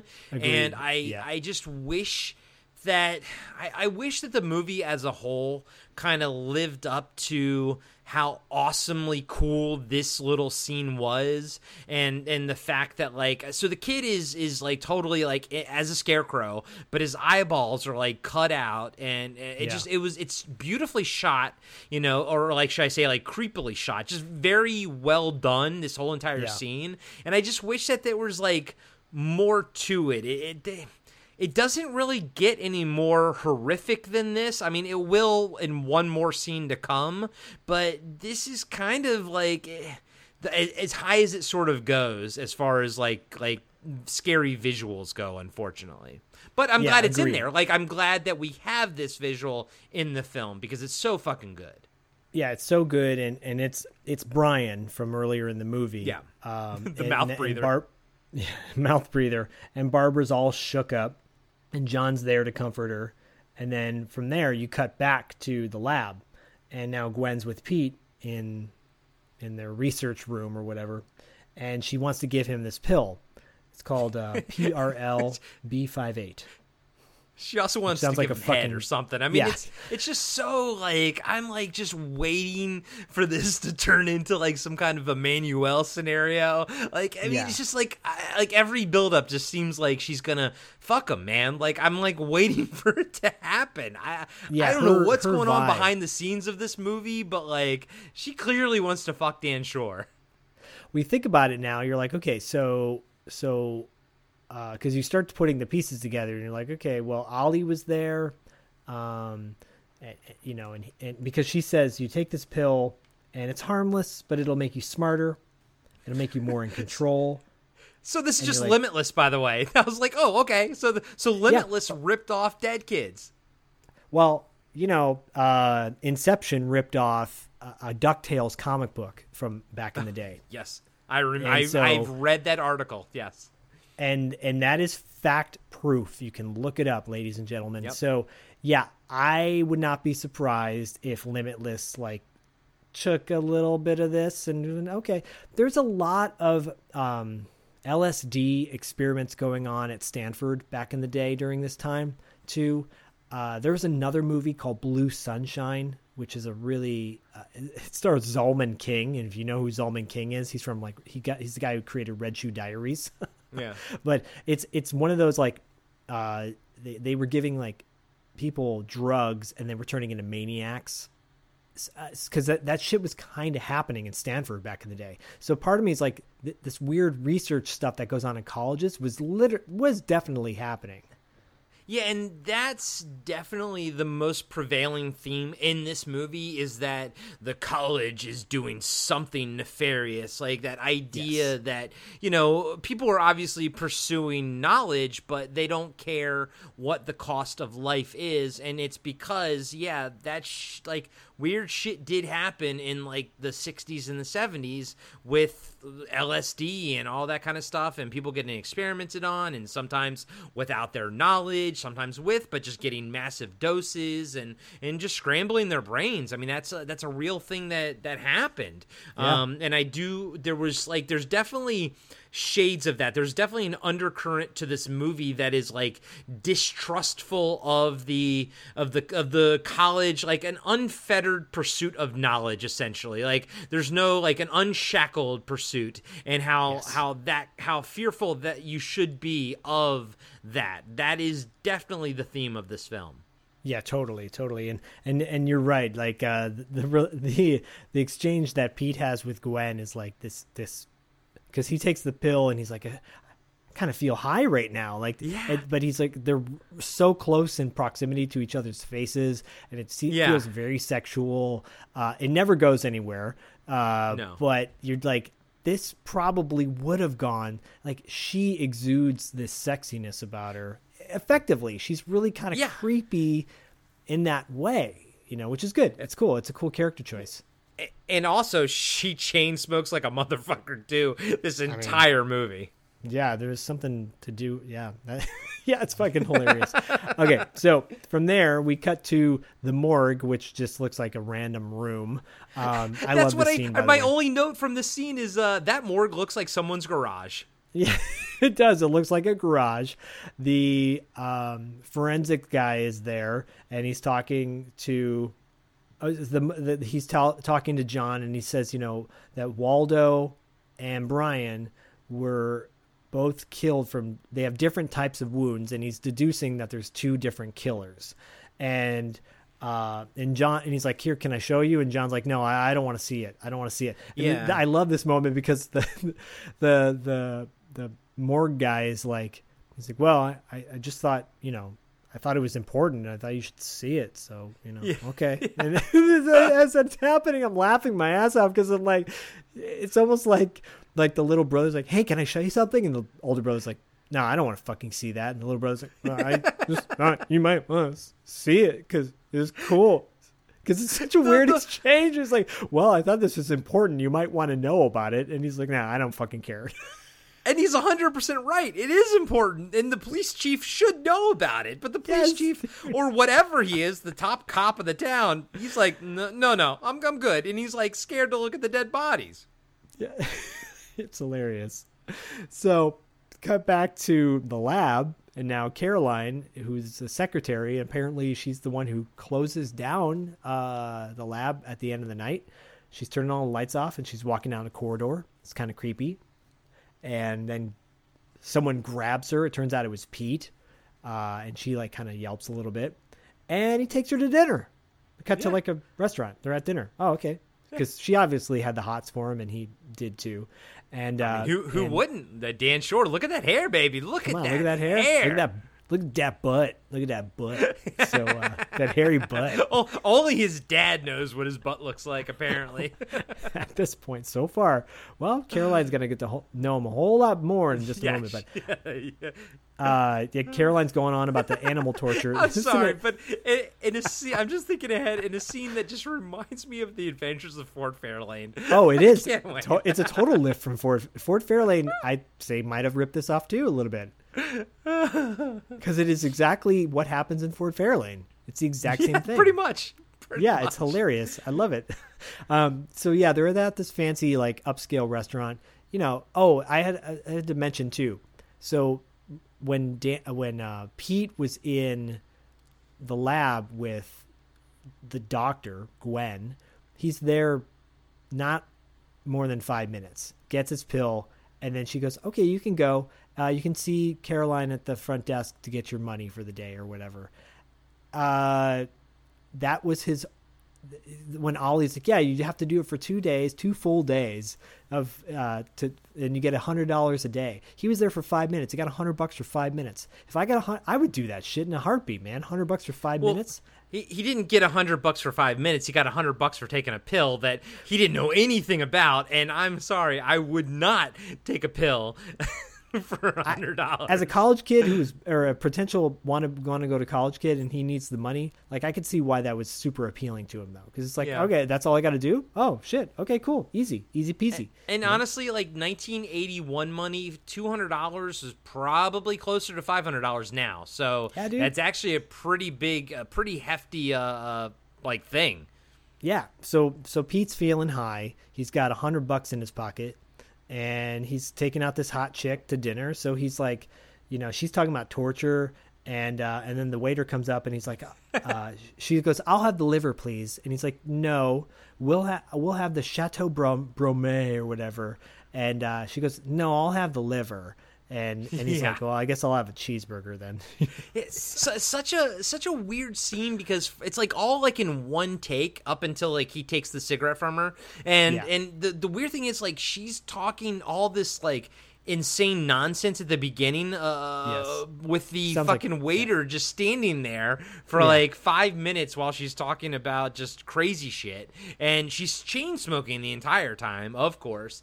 And I thought this was just such a weird little scene because first off, you gotta like, he's a high schooler too, he's in high school and she's a college kid. She's a college kid, so first off, that's a little bit interesting. And then, like, he's trying to act all cool and everything. But, yeah, this scene it didn't quite link up for me. But, whatever. It's okay. Well, it reminded me, though, of, like, college kids who, when you get a bunch of information, you think you fucking know everything now. Yeah. So you just want to go on and on and on about all the shit you know. And meanwhile, you're like, just shut the fuck up. Let's eat our dinner. So from there, they're flirting back and forth. And it is funny when Pete takes the cigarette out of her hand to smoke it because he's just feeling cocky. He's feeling limitless, right? So from there, they cut to Pete and Caroline walking down the street, and he reveals that his mom's dead. She died from asthma. And that's the scene I had to rewind over and over again because I'm like, what did he say she died from? And he goes, yeah, she died when my mom died when I was like 1 year old. And then at that point, he reveals that his dad is the top cop in town. Yeah, thank you. Finally, like literally halfway through 40 the movie, minutes into the movie. and almost every single like scene breakdown that I have here, I have dash. What does Dan Shore's dad do again? And then finally I wrote down, Dan Shore's dad is a cop! ! Yeah, it's hilarious because you're like, okay, it's a little too late, but whatever. We'll take it where we can get it, kind of thing. Because the movie up at this point, it's still entertaining. It's just got a lot. It's Swiss cheese. Swiss cheese is not the best cheese on the planet, and maybe not everyone's favorite, but it's still pretty good cheese, and it's got a shit ton of holes in it. Can I tell you? And my wife will attest to this. Swiss cheese is my favorite cheese. Oh, no shit. Okay, well then there you go. This movie is your Swiss cheese. This movie is not my Swiss cheese, buddy. It's still enjoyable, and it's got a bunch of holes in it. How about that? I will not forget that. Now I know what your favorite cheese is. That's not a question you ask one of your best buddies. What's your favorite cheese? What's your favorite cheese? But you know what? The other day, it's like, you know, kids. Well, Bodie asked me today. He's like, "What's your favorite color, Daddy?" And that's a typical question you ask your buddies. You know, what's your favorite? Not what's your favorite cheese. Now I know. What's your favorite cheese? What's your favorite cheese? Come on. Not Humboldt Fog. No, Swiss, motherfucker. So Swiss, motherfucker.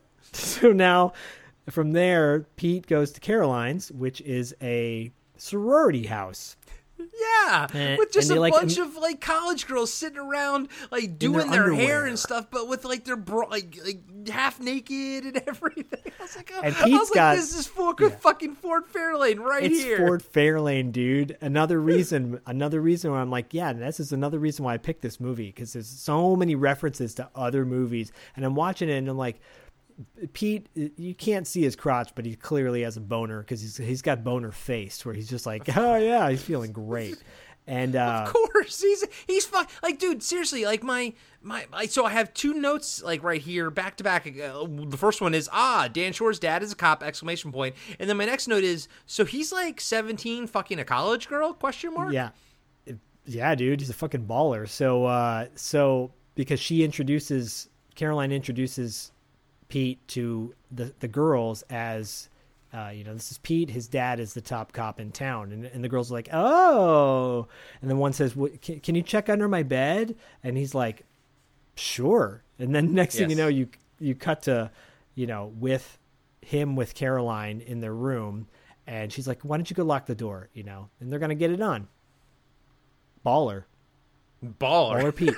So from there you cut to John and Donovan, and I love this. John and Donovan. So the sheriff and the deputy. Jesus Christ. John and Donovan sounds like a stupid-ass 70s yacht rock band, which I would totally listen to, by the way. I would too. Because I love yacht rock. It's great. So John and Donovan are singing the smooth songs. And then Donovan's got a tie on, and John's like, where'd you get that tie? Why are you all dressed up all fancy or something like that? And Donovan's like, oh, I got it at Monkey Ward's. It's a Monkey Ward's tie. And I remember this is a thing. Like, old people used to fucking call Montgomery Ward's, for those of you that don't know, was like Sears or JCPenney's. Mervyn's is another place like that. But Montgomery Ward's was like, it was like essentially Sears. But old people called it Monkey Ward's because they thought it was funny, I guess. And at least I had a Montgomery Ward's like growing up in Maryland on the East Coast, but never once heard it referred to as Monkey Ward's. Maybe this is like more of a Midwest thing, because you grew up in Michigan, so maybe this is more of like a mid thing, I think it might be. But nevertheless, it's fucking stupid, and I hate when I don't know. I got this thing with like old people who like try to get other people to say the thing they're saying, like, it's so funny, you should say it. No, I don't want to say it. It's not funny. At the same time, I liked John and Donovan's interaction, because even John was like, who's like, he said something implying like, who you dating now? Or, you sly old bastard. It was cute. It was nice. I liked it. It was cool. It was very cool. Oh, it's great. I love their relationship, and I love the actor that plays Donovan. He's like, I do too. He's a classic fucking actor, man. It's like you see these people from. You just don't have that anymore nowadays, where you see, we all know that one old guy that's in every movie. You're like, oh, okay, now it's Morgan Freeman, or it's Donald Sutherland. But like these, or they're like, oh, well, we're gonna go for real, so we just cast some unknown old guy. But back in the day, like these dudes were like top-notch classic actors that acted with Jimmy Stewart, and Cary Grant and shit like that. And you go, man, there's no actors like that anymore, which is really sad. But so this dude is a fucking baller champ. I love it. It's like third time I've said baller tonight, so I'll try not to say it anymore. Because I killed some word on another podcast episode with you, and I was like, why did I say that over and over again? Anyways, random cop shows up. Detective Shea shows up from Chicago. From fucking Chicago, and right away, right out of the fucking gate, he's like, can I get a shot of bourbon? That drive down here was fucking bad. But dude, So first off, like, that's awesome. But then, do you notice that every time he says homicide in this movie, he says homicide? And it's like, it sounds like he's doing home, like HOME, is side. So he's like, I'm a Chicago homicide detective. And I'm like, did he just say homicide? What? Yeah, it's not, and that's not a Chicago thing. You wouldn't say homicide in Chicago because he doesn't even have a Chicago accent. But yeah, and his entrance is hilarious because it's so misplaced. It's just at the point where John and Donovan are talking about that they think there's two killers, not just one. And he's Detective Shay's like, I took Route 66 all the way down here to this dirt town. And then he starts going on about how back in the day he found 9 bodies in one house, all nurses, back in 55. And I love John just splits after that. John just takes off, which is hilarious. It's the same thing that he did to Mrs. Haskell earlier in the movie. We're just like, I don't give a fuck. I'm leaving. I'm out. Yeah, right. I think that's a reference to a real serial killer back around the same time, because that did actually happen, which is really fucking creepy. And yeah, I feel like I don't listen to like a lot of true crime podcasts, but I do listen to the Last Podcast on the Left, and I feel like I heard that at some point. And he even says like a grisly thing, like we had to piece them together type of thing, or implying how grisly it was. It was a very good delivered like sort of monologue sort of thing. I was just sort of distracted by him saying homicide all the time. Yeah, and then I was also distracted by the fact that John just like got up and left. But and I know our boy Diallo's watching this. Watching this. I know Diallo's listening to this episode probably, and he's an expert on a lot of that shit, so maybe he can cue us in as the serial killer that killed all those nurses. Oh, I thought you were going to say he's an expert on what's it called? Irish goodbyes, where you just get up and leave. Oh no. Yeah. Irish goodbye. Yeah, there you go. Yeah, Michael Murphy. The guy's probably Irish, so there you go. Okay, so from there we cut to Mrs. Haskell, good old Mrs. Ramblin' Gossipy Haskell. She comes. Did you notice that?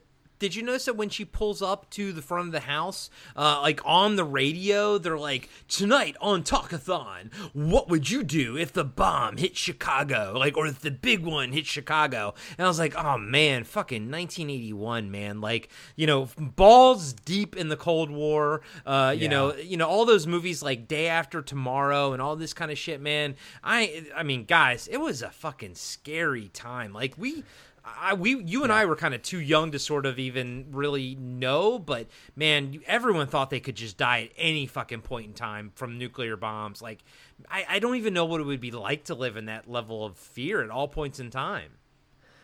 Yeah, I mean, we talk. People are saying there's no. This is a precedent time right now with COVID and being stuck inside and not being able to leave your house in quarantine. But we. And I'm not diminishing anything that's happening right now at all, but we have definitely had moments in our history in the United States where people have been scared as fuck and just like, it's not the same thing, but I'm just saying there was that level of paranoia, level of fear that at any moment, and it does create a level of tension. So that actually really nicely sets up the next scene, because to me, this scene is the most tension-filled scene in the movie. And again, it feels like another movie that they just put this scene into, you know what I'm saying? And leading into this, I'll just say that if the dance scene is like my favorite fun scene in the movie, this whole scene is my favorite horror aspect of the film. And they just nail it from T to B right when she walks through the house. Hey everybody, Corey here. I just wanted to let you know that we'll be right back after these short messages.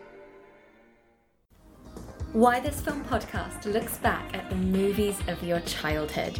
Join me, Emily Slade, each week as I step back in time to revisit the films that you grew up with. Maybe you haven't seen it for a while.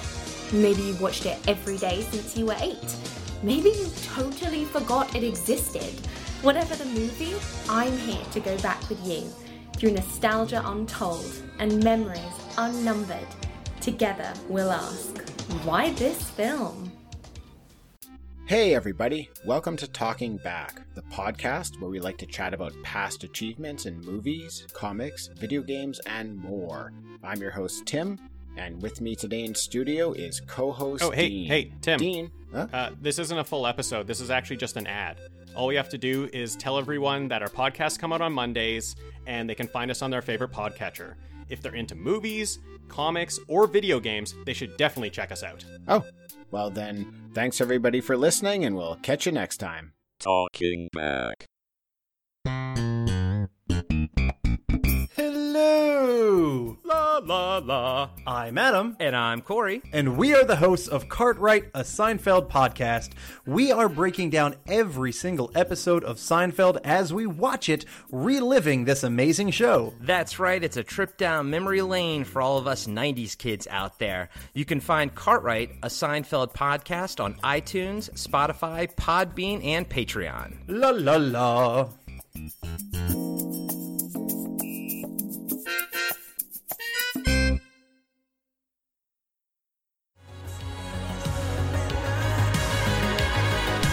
Hey, this is Brent. And I'm Eric. And we are part of the Friday Five podcast. Yes, sir. We cover everything from the 80s to today. We absolutely do. You can find us every other Friday on any of your favorite podcasting platforms. Like iTunes?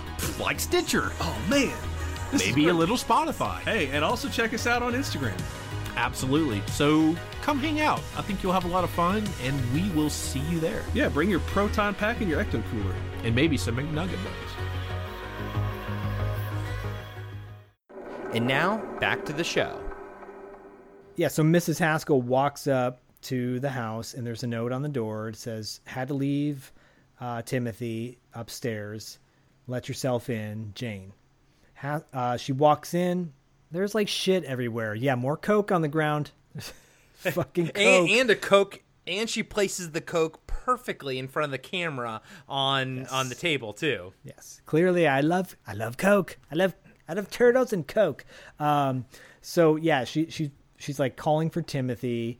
She hears music upstairs, so she goes upstairs. As she's walking up the stairs, I feel the tension. Something's wrong. Something's up because it's just, I get goosebumps just thinking about it. I was left home alone so much when I was a little kid. At night, my mom would go off on a date. My brother would be out. I was always alone at night. One night, a guy tried to break into our house. I saw his face in the window, trying to pull the window open, looking right at me. I froze up. This is not the first time that happened, because that happened a second time when my family was home. And I was almost kidnapped 3 times when I was a kid. That's no joke. Once was at a Kmart. Yeah, that's a whole. We'll save that for a watch list. Yeah. So, a watch list. How many times you've been kidnapped? Yeah, Jesus. Yeah, Christ. I'm not joking. A guy tried to force his way into our house one time, but thank God the chain was on the door, so he couldn't get the door open. And I was home alone when that happened. So I have this thing about fucking empty homes and not knowing, a staircase, like going down a staircase or going up a staircase and not knowing what's at the top of it. And you hear a weird sound and it's fucking terrifying to me. So I saw this, this scene, it still gets me, dude. I'm 44 years old. It's a well shot scene. It's well constructed. It's so good. This whole entire scene is very well made. So she walks upstairs to Timothy's room, and the music's getting louder and louder. And she walks into his room, and you see like a Chicago Bulls poster. I just had to point that out because I'm like, oh, it's near Chicago. I saw that too. Music, right? And she turns off the music, and he's not in there. And then she sees the bathroom down the hallway, and she starts walking towards the bathroom, which the door is kind of slightly open. And she's talking to herself, and she's asking if he's okay. And she sees the water running in the sink, and she's like, I gotta turn the water off. And she's like muttering to herself. And then as soon as she does, she sees a dead kid in the shower. Well, she sees a dead hand in the sink. Or, I'm sorry, a severed hand in the sink, I should say. Yes, severed hand in the sink. And then she looks to the right, and she sees a dead kid who is Timothy. Well, and first off, he's supposed to be 11, by the way. And he didn't look like, it didn't look like one of those things where he was like 18, or even worse, like 28 trying to look like, 18. But he was also not 11. No, clearly a much older teenager kid. She freaks out, rightfully so, and she runs, odd choice, but it is what it is. She runs straight to the bedroom. Doesn't close the door. I would assume that whoever did this to Timothy would still be in the house. Yeah, she's I would run the fuck out of the house. I would too. Although I will say, she did go to tell the police. She did keep her head about her, I guess. She panicked, but she's parts of it were made sense, parts of it didn't. And she's still panicked because she sees this little kid dead in the tub, right, in a severed hand. So she runs to the bedroom to call the police.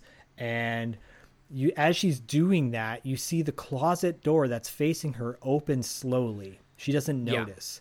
Yeah. It's so good, dude, and it's so creepy. And she falls on the bed. And she's, and then she hears walking,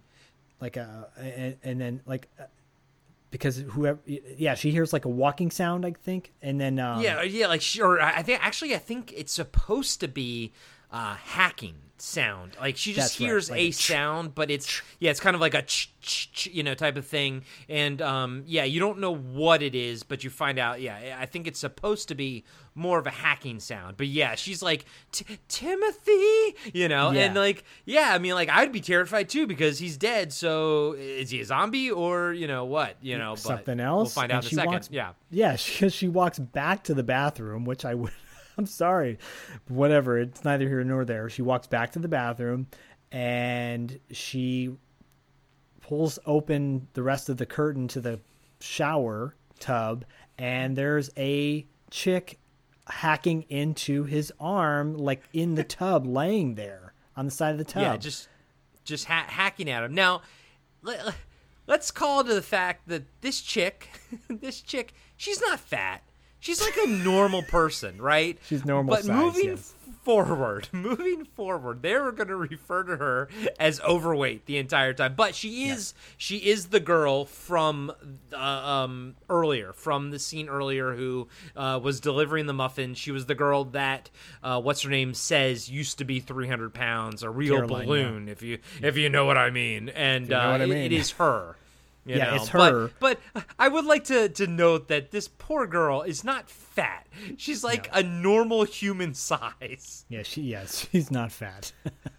But wait till John Tux describes her, because that's a whole other part of the movie. I right? know. So God, I love it. So from there, so Haskell runs. She takes off, and the chick runs after her. And I think what scares me the most about this scene, it freaks me out the most, is it's simple and somewhat quiet in its delivery, where it's not shocking, loud music hitting you over the fucking head, jump cuts. It's just kind of it's all kind of taking place and very simply, and she looks so terrified. I feel terrified for her. She's running down the stairs. The chick is running after her. Mrs. Haskell gets stabbed in the back as she gets stabbed in the back. It's that roundabout, when you have to do that roundabout on the stairs, when you have to kind of do that turnaround, and the girl's above her and kind of stabs her. But to what you're saying about how well this scene is shot, it's also one of those things where, it's because of the budget. You don't have the time to do all these camera setups in this movie. So there's a lot of scenes that are just one take or a very long take. And it's usually, it's because of the budget. But if you can work within the constraints of that, a good director, like we see here, can actually make a smaller budget work in their favor. And here, it's just these very well-crafted one-shot scenes that, they just did it out of necessity, but it works. Every bit of this entire scene works. T to B. And she goes down on the ground. She grabs the phone, and she yells out on the phone something to the effect that, like, she starts describing the person that's killing her, basically. And hey, good on her. Like, at this point, you've already been stabbed in the back. You're probably not going to make it. At least she's, like, getting the information out. Like, she has enough presence of mind to say, hey, and I think she even says, like, what house she's at. So at least she fucking, like, got the information out. If I'm going to die, at least I'm going to get the information out. Yeah, Gossip Girl's got the goods. And right as she's doing it, our fat friend slashes her throat, and it's so those big fat chicks. Yeah, there's your second Ford Fairlane reference, and if you haven't listened to that episode, please do, because I fucking love that one, as I love all of our episodes, but specifically that one too. So from there, we're now at the back of the banker's office precinct. And whatever it is, and Detective Shea is there, and John is there, and the mayor is there, and the mayor walks in, and Shea is like looking at the mayor, and he's like, we're gonna find who did this, and they think it's a girl now because of what happened to Mrs. Haskell the night before. Now we cut to Pete at the lab, and he's got flowers for Caroline, but now someone else is at the front desk, and he asks, where's Caroline? And she's like, oh, she comes in at 4 or whatever. I thought that Caroline replacement was very unfortunate looking. That's a very nice way to put it. Yeah, definitely was the understudy choice. Yeah, the understudy. B choice. I was gonna say. Yeah. So now we cut to Donovan at the college, and they're like in the records room or something. Yeah. And the guy that he's talking to, he's like, well, there's over 2,000 girls here, and Donovan's like, we're gonna find the fat one. God, so now they're finding the fat girl just based on, like, first off, again, she's not fat. She's normal human woman size, but yet they call her fat. And he's like, there's 135. I love the fact that he literally says we're going to find the fat one. And then they find 135 overweight girls. Yeah. There's 135 overweight girls they have to go through, right? And now we're from there. Gwen, we're back in the lab, and Gwen brings in Pete for his second day. And it's some interesting looking room that's kind of got all this weird. It almost looks like sound padding, that on the walls. But it's a very big open space. There's some interesting locations. I love this room. Yeah, me too. I do too. It's very visually interesting. But there's some very interesting locations in the university, in this lab area. Yeah, it looks like cardboard at one point, but then you realize it's like, it's sound installation. It's just the way the wall is set up. It's really artistic looking. There's a movie that came out while Stephen Kostanski actually was talking about it on Beyond the Black Rain on our interview with him, which you can listen to on our Patreon exclusive. Stephen Kostanski, the director of The Void and Father's Day and Manborg, and the upcoming PG Psycho Gorman. A movie we talked about, Beyond the Black Rainbow, which visually is really great, but the movie is very slow and not very good. But it has that idea of like weird science labs where they do experiments, and this kind of reminds me of that a little bit. Phase 4, I think, is another one. And Beyond the Black Rainbow was directed by the guy who did Mandy. It was his first movie. Yes, and I think he's the son of the guy who directed Tombstone. Cosmatos? Yeah, yep. Nepotism, whatever. Mandy's great, so listen to that episode. Yeah, Mandy's awesome. I love Mandy. Yeah. So Gwen brings in Pete, and then you cut back to the precinct, and they're discussing the John's and the whole police crew's there talking about the girls, and then John is starting to realize he gets really nervous about the psych department at the college. Yeah, and you don't really know why yet. Yeah, but he's really upset about it. Yeah. He's like, he doesn't say that, I'm paraphrasing, but he's like, that fucking college is like always doing experiments on people, basically. Yeah. Then you cut back to Pete and Gwen. Pete's in this room with Gwen. He's like sitting down in this chair, and Pete wants to know what they're doing, but as Gwen is like strapping him in and tying him to this fucking chair, and she's kind of being really aloof about it. And then he's like, I want to go. I don't want to do this. I don't want to do this. And she's like, no, we're going to do this. And then Caroline's there. Caroline shows up at her desk, and she's like looking at the call sheet of like who's come in that day to the research lab. And she sees that Pete's name's there. And then the police show up, and they're asking, so John's there, Shay and Donovan, and a couple other cops. The cop that says homicide all the time. Yeah, Shay, right? Detective Shay. And Caroline hides Pete's name on the medical card, like the check-in sheet. And then you cut back to Pete, and he's struggling in this chair, screaming for help. Cut back to Caroline, and Caroline calls Gwen right before Gwen is she's got this syringe in her hand, right? This huge-ass fucking syringe. Massive. Right before she's gonna do something with it, and then the phone rings in the lab, and Gwen picks it up, and it's Caroline calling. Now she leaves, and she closes the door to go basically talk to the cops, and Pete's trapped in this room, this soundproof room. You can't hear anything. The door is like 3 feet thick.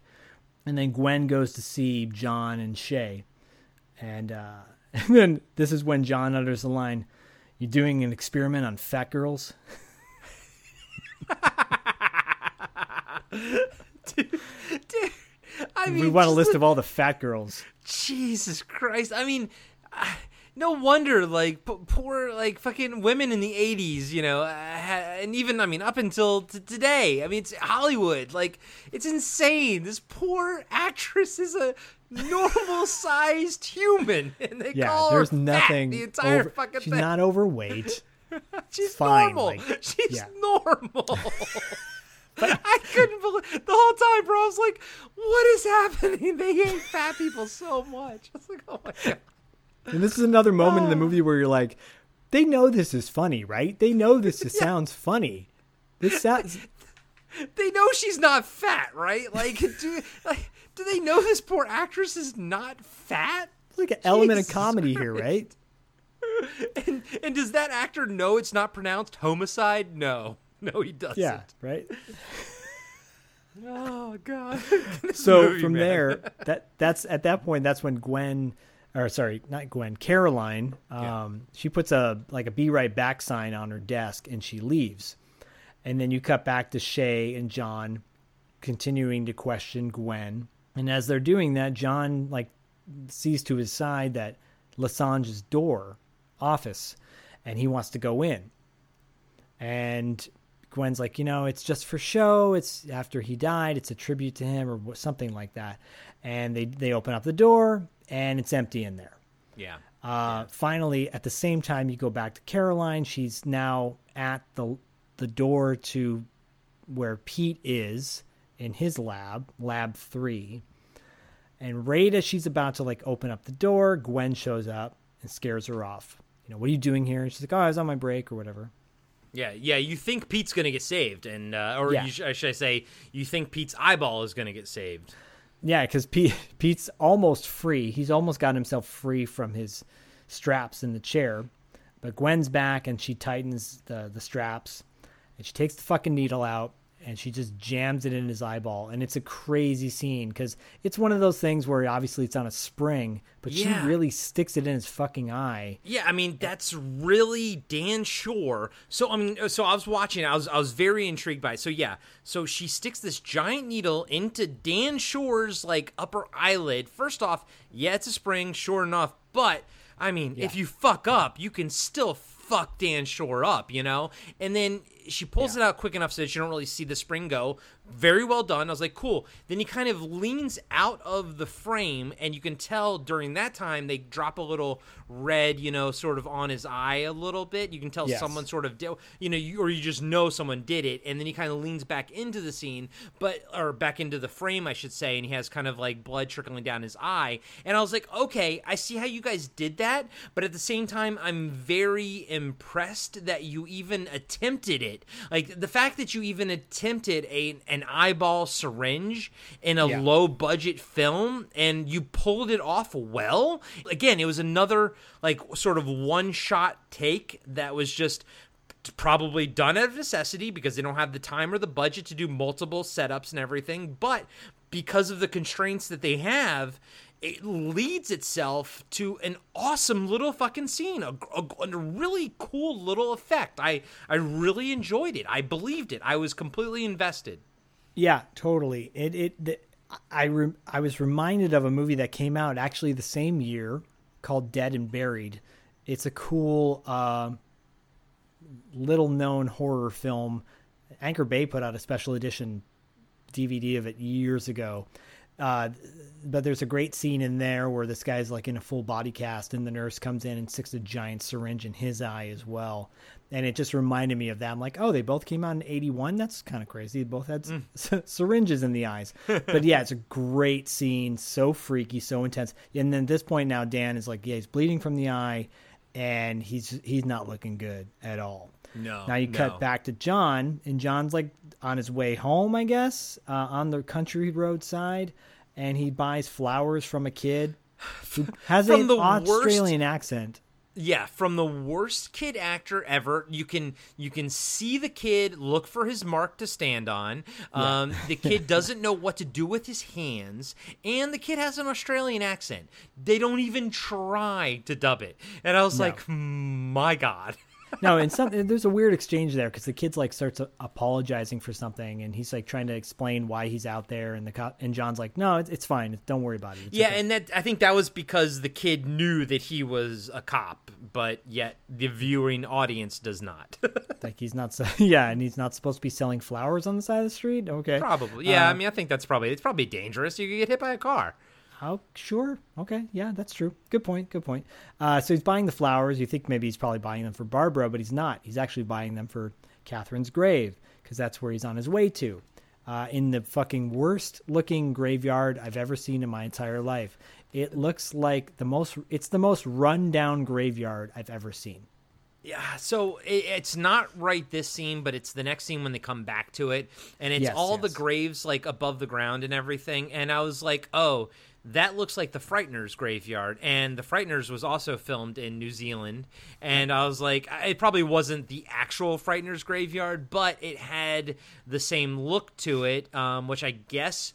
I'm kind of pretty sure Nebraska doesn't have above ground graves. You only do that for locations that are below water level, and that's why the graves are like that in New Orleans, because they're actually below water level. So you don't see that. Actually, you don't see above ground graveyards a lot in America, and it was just something that I was like, okay, clearly, I was like, this is New Zealand right here, you know. Yeah. It's a good giveaway. It's still a shitty looking graveyard. But now you cut back to the lab, and Gwen is waking Pete up, and Pete's got a headache. He's complaining about that and you're like, oh, wait a minute. Just like Oliver early in the movie when he's like, I feel like I got hit by a truck or train or whatever. Oh, yeah. And he looks wasted. He looks like shit. And as Pete leaves, and I think he asks like what time it is, and it's almost 7. And that's important because after he leaves, Gwen goes over to this computer and she starts logging in all these details, and she writes time, 9 p.m., name or subject, Pete Brady, victim, John Brady, location, and there's a question mark, like, there's no location yet, right? And then now you cut back to Caroline. She's with Pete, like they were supposed to go on a date, and they're in the car, and they're on their way to go to Steak and Shake. Now Barb, that next scene, you're cutting to Barb is with John, and she shows him her new dress. They're at John's house, and she's like trying to cheer him up. She's showing him her new dress, and John's trying to like, he's kind of dismissing her. She's like, "Doesn't this pretty? I thought it looked really good." And he's trying to figure out who this killer is in town, or the killers are. And Barbara, this is kind of a weird moment because she's frustrated with John, and John's like, "I think it's Lessange. Lessange is involved, and like he's got this real vengeance against Lessange, but you don't know why just yet." And she's kind of getting upset, and she's like, "Just let it go, you know." And she's tired of hearing about it.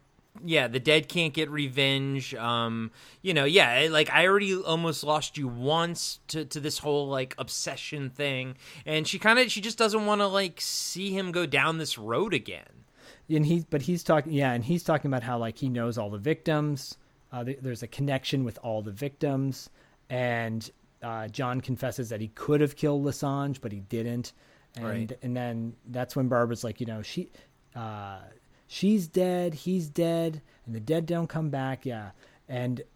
But John's like convinced that Lessange is behind these murders. Yeah.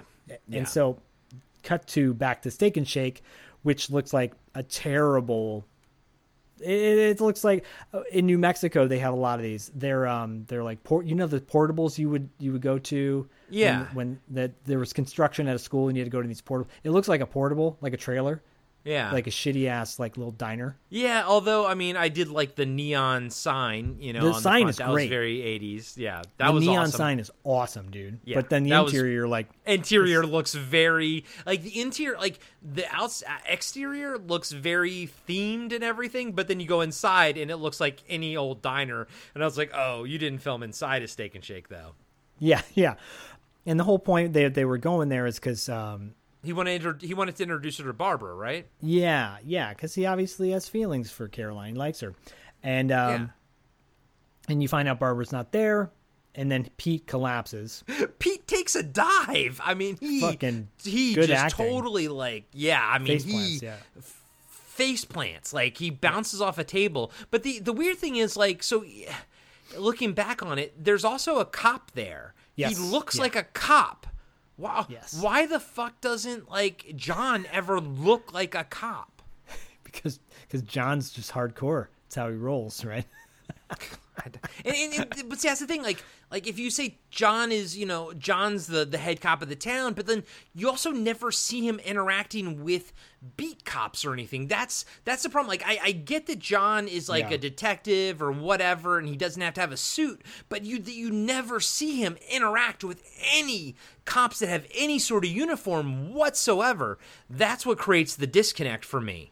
Yeah, they should have just put a fucking like patch on his sleeve. That's fucking all put they a could suit have on done. him.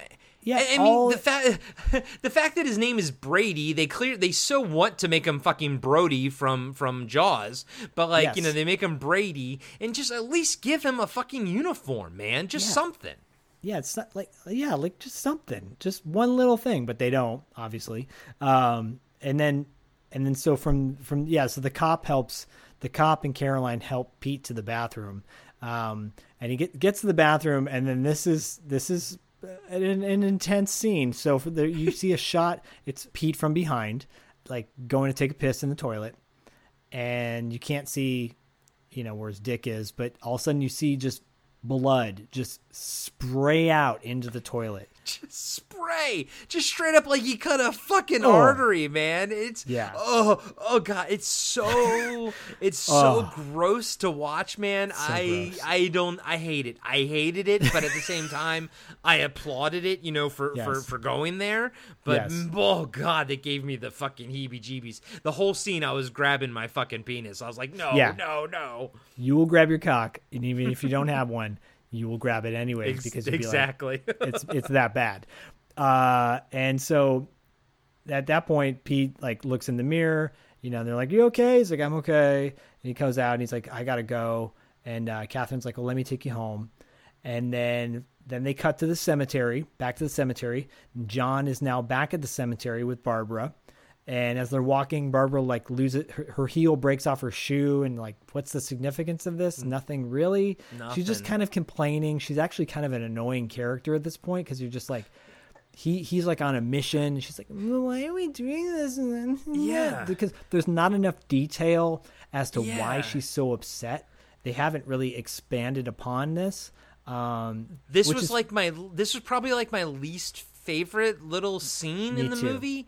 Because even when they get to Lestrange, I always want to call him Lestrange. Lessange. Even when they get to his little crypt thing and John's trying to scrape it away, he asks her, he's like, can you get your fingers in here? And she's like, what? And he's like, no, never mind, I'll use the crowbar. I was like, why did you even have that like line of dialogue anyways, other than maybe just to show like maybe why she would be there? But there was no point to her to be there at all.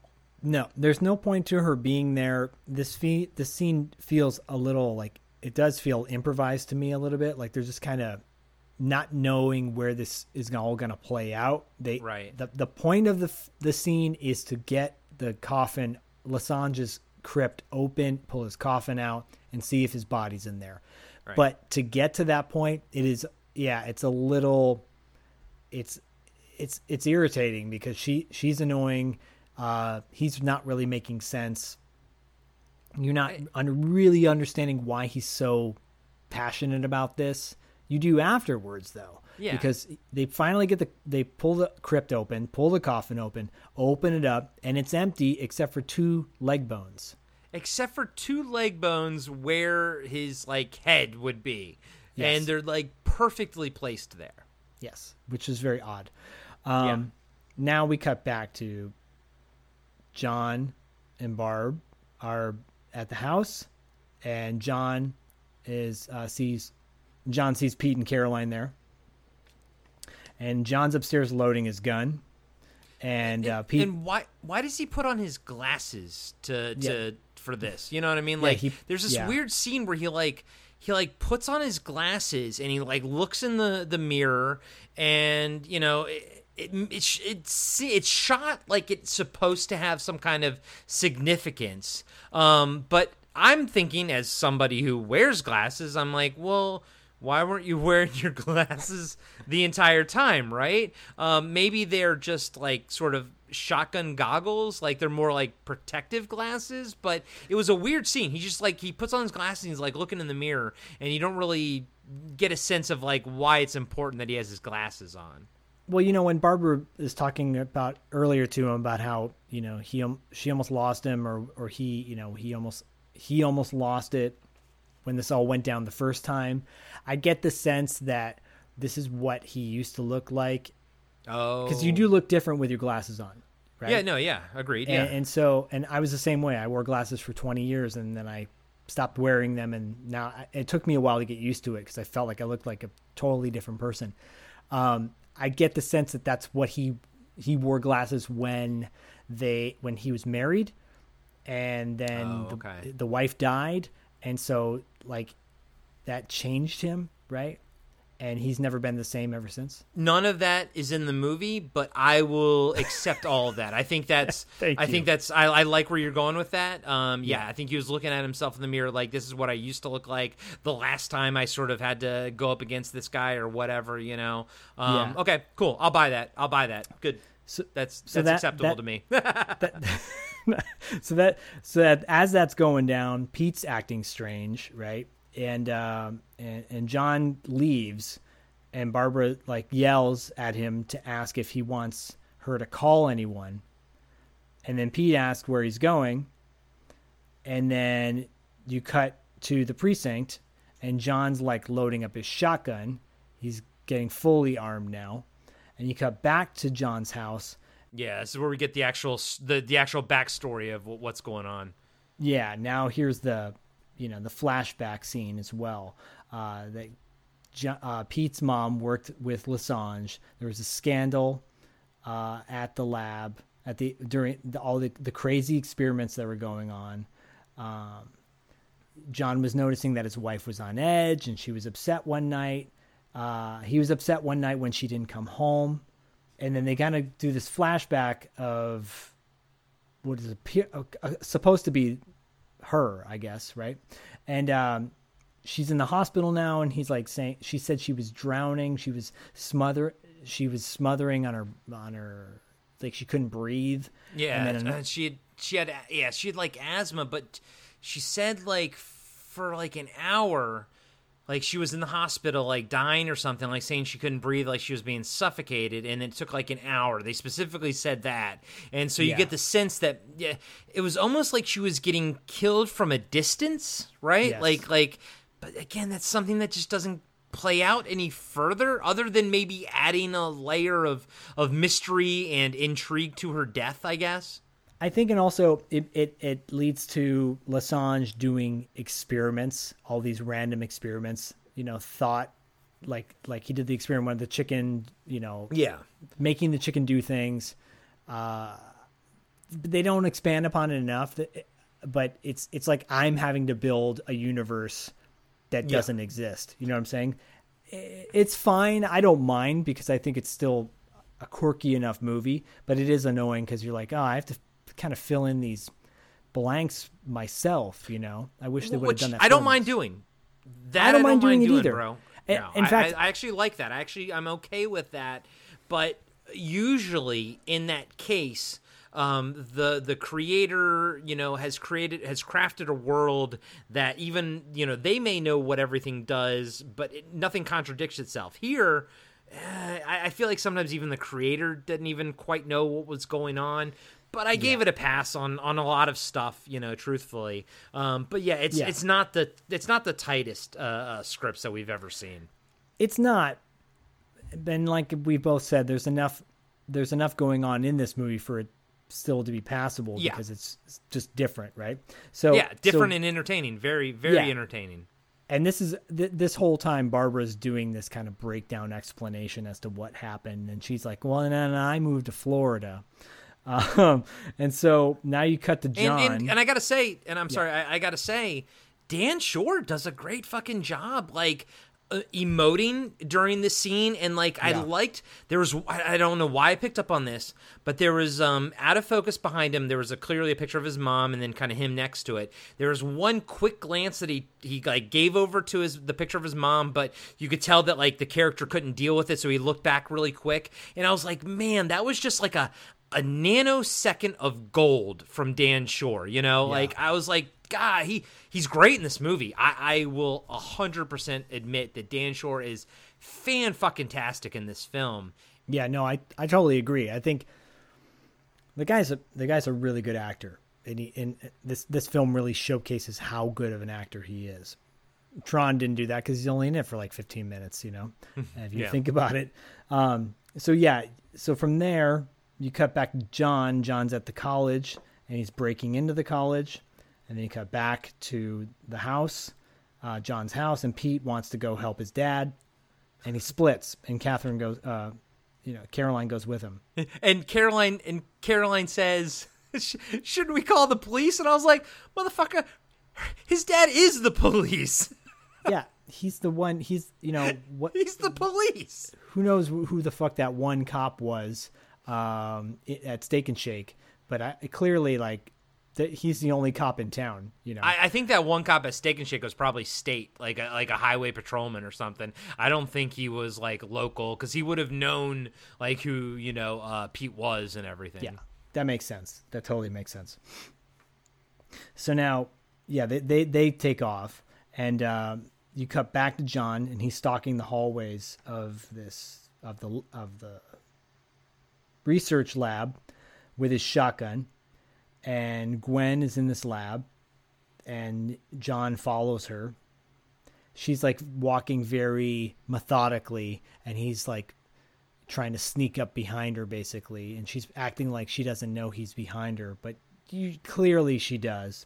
She walks into this lab.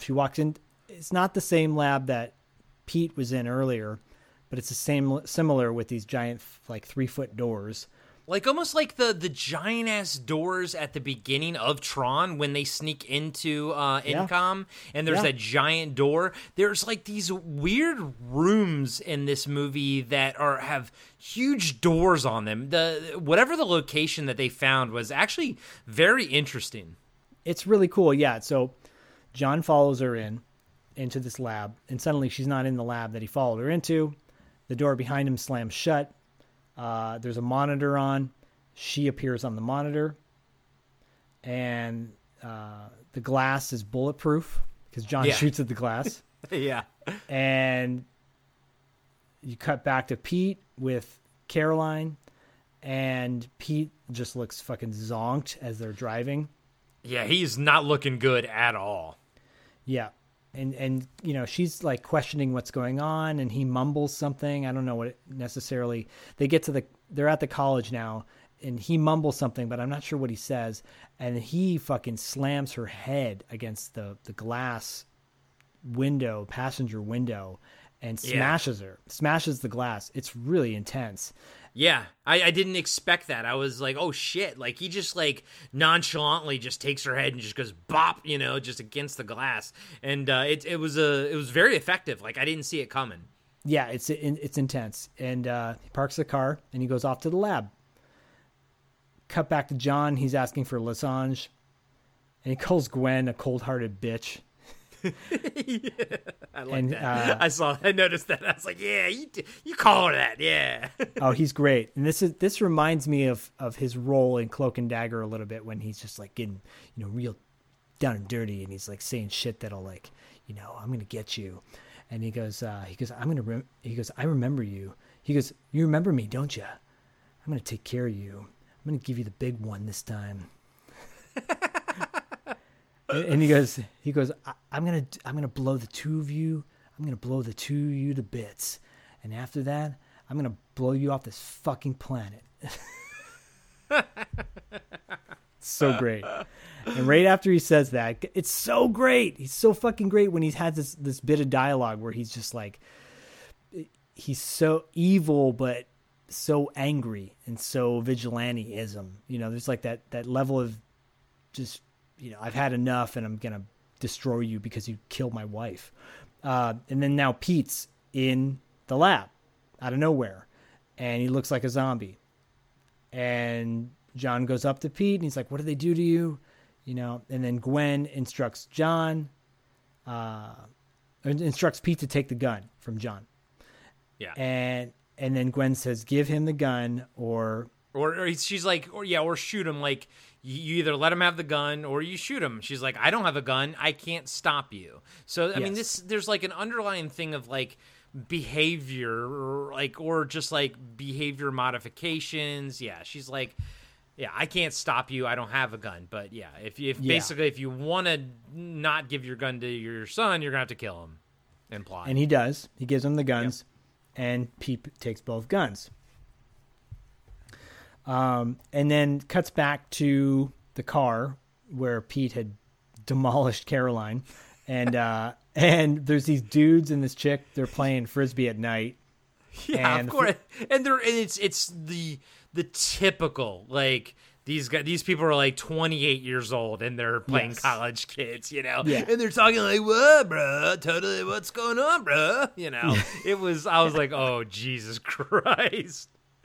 Yeah, and they see Caroline at the smashed against the car, and the girl's like, we got to call the police, right? And then you cut back to Pete is now putting John in a chair and he's tying him up, just like similar thing to happen to Pete earlier in the movie. And then you cut back to Catherine, she's getting taken care of, and you cut back to Gwen, and she's entered. Yeah, so it should be. It should be noted that Catherine isn't dead. Like she wakes up, she's Caroline, like, oh, my head. But Carolyn. She's not dead, but she's got a big fucking gash on her head. Yeah, because at first, that's right. At first, the dudes think she's dead, but it turns out she's not dead. Yeah. And then it just keeps cutting back and forth between what's going on in the lab to what's going on outside. And the whole thing with them finding Carolyn is just to get the cops there at the end, essentially. Yeah, exactly. She's the catalyst that gets him in there. Yeah. And now you're back in the lab, and Gwen's now entering the lab, and with Nagel from earlier in the movie, and Nagel's in a wheelchair. And he comes up via an elevator that is clearly the slowest elevator ever. And I think when they set up this shot, they didn't know that the elevator was going to be that slow, because it looks cool, but it's so slow that they have to like cut back and forth to like him slowly rising up. And I could literally feel the frustration from the director of like being like, why the fuck is this elevator so slow? But ultimately, it was interesting to have, you know, this old man in a wheelchair come up. But question, it's supposed to be Nagel, but he has no legs, and Nagel had legs in the beginning of the movie. Yeah, so yeah, that's really, because it's clearly the same Nagel, but Nagel was walking around earlier in the films, albeit slowly because he's an old man. They don't explain that. Because what ends up happening is Nagel says, "Hello, Mr. Brady," and to John, and he starts pulling off his face, which is now makeup and a wig, to reveal that it is Lessange. Dun dun dun. And he says, "My legs are gone." It's the same guy from the videos at the beginning, and like same age and everything, but his legs are gone. And why? Yes. I don't understand why. I guess they don't explain why he had to cut his legs off to put in the coffin, and they don't explain why he could walk. So is that earlier. it? Did he cut his legs off to put in the coffin? Like, is that really it? Because first off, there are these two like perfectly preserved femur bones, you know, in the coffin when they find it. No decay, just perfect femur bones. And he's like, I would gladly lose any part of my body to science or whatever, but there's no explanation as to why. And then if he is Nagel, if that was him the entire time as the assistant, as the old man assistant, then was he just like, did he have fake legs then? Like, is that what so he's like, okay,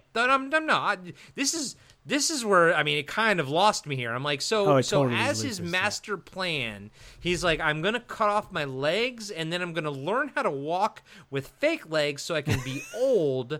It didn't add up. And I'm like, okay, but I will say this. I love the fucking guy who plays Lessange. I like him.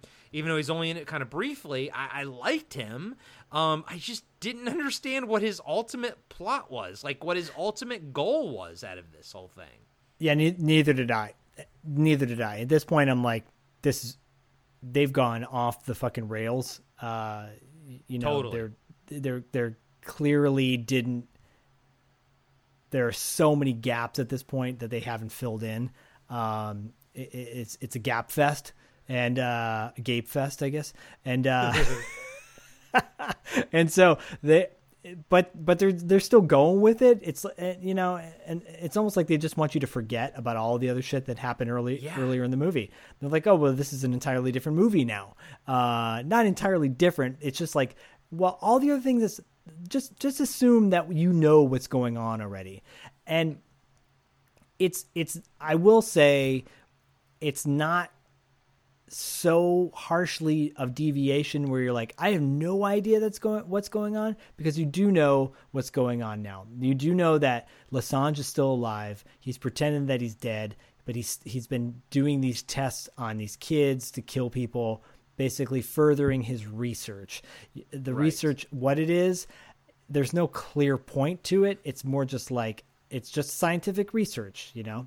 Yeah, It's like that whole, it's like the Frankenstein idea. It's like just science gone amok. I mean, he does have a line saying that, like, you know, his pill will cure, you know, like just all these mental defects. It'll make everybody smarter, yada, yada, yada. It doesn't matter. He is the mad scientist here. Yeah, because he says, you know, since I've been dead, I've made great progress. And then John's like, oh, I should have killed you when I had the chance. And Lessange says, you know, Pete has his mother's genes. I was so happy to lose her. Pete will be the beneficiary of the research and new drugs to help Backward children and the disturbed. Backward children. Jesus. Yeah. So now at this point, he puts a scalpel. And by the way, I'm sorry. I gotta. Okay. He said he was unhappy to lose her. You said he was happy to lose her. So unhappy to lose her. Yeah. Sorry. And then at this point, he puts a scalpel in Pete's hand. Lessange does, and Pete starts fucking slicing his arms open with this scalpel. Like both arms. Yeah, he's doing the suicide arteries. Yeah, the real way to slit your wrists. And there's this crazy scene or like a piece of dialogue where like John says something like, don't hurt my son. I don't know what he says something, and Lessange is like, oh no, he won't remember anything tomorrow. Pete and I'm will like, not be harmed.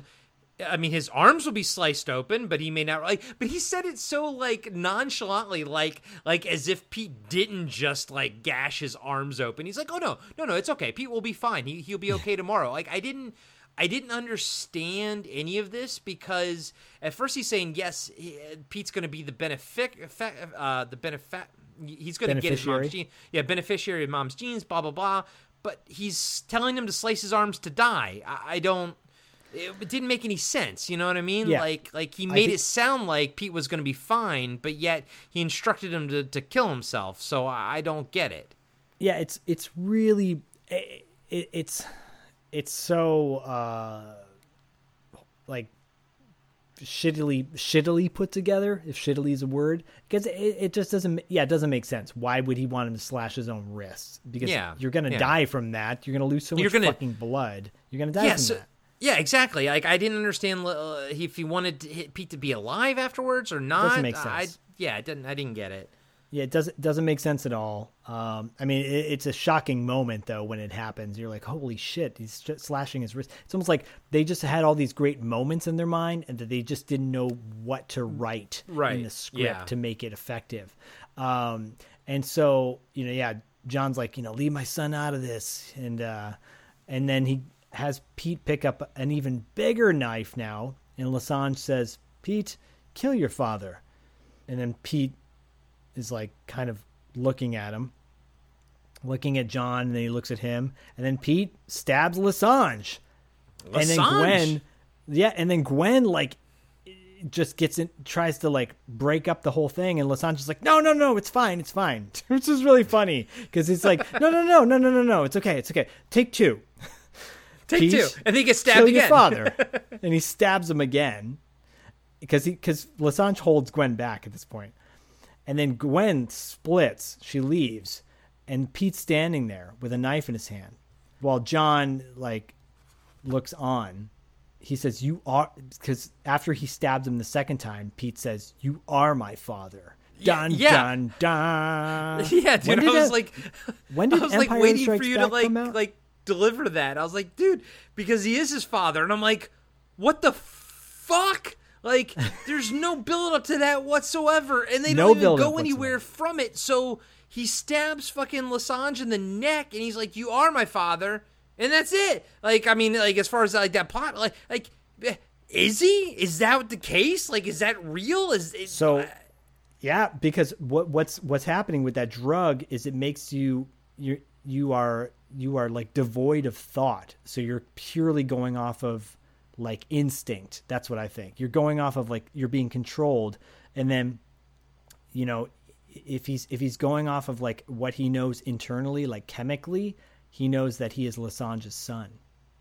That's crazy. So he's not John's son. He's Lessange's son, and because Lessange had an affair with the mom. So like I was literally.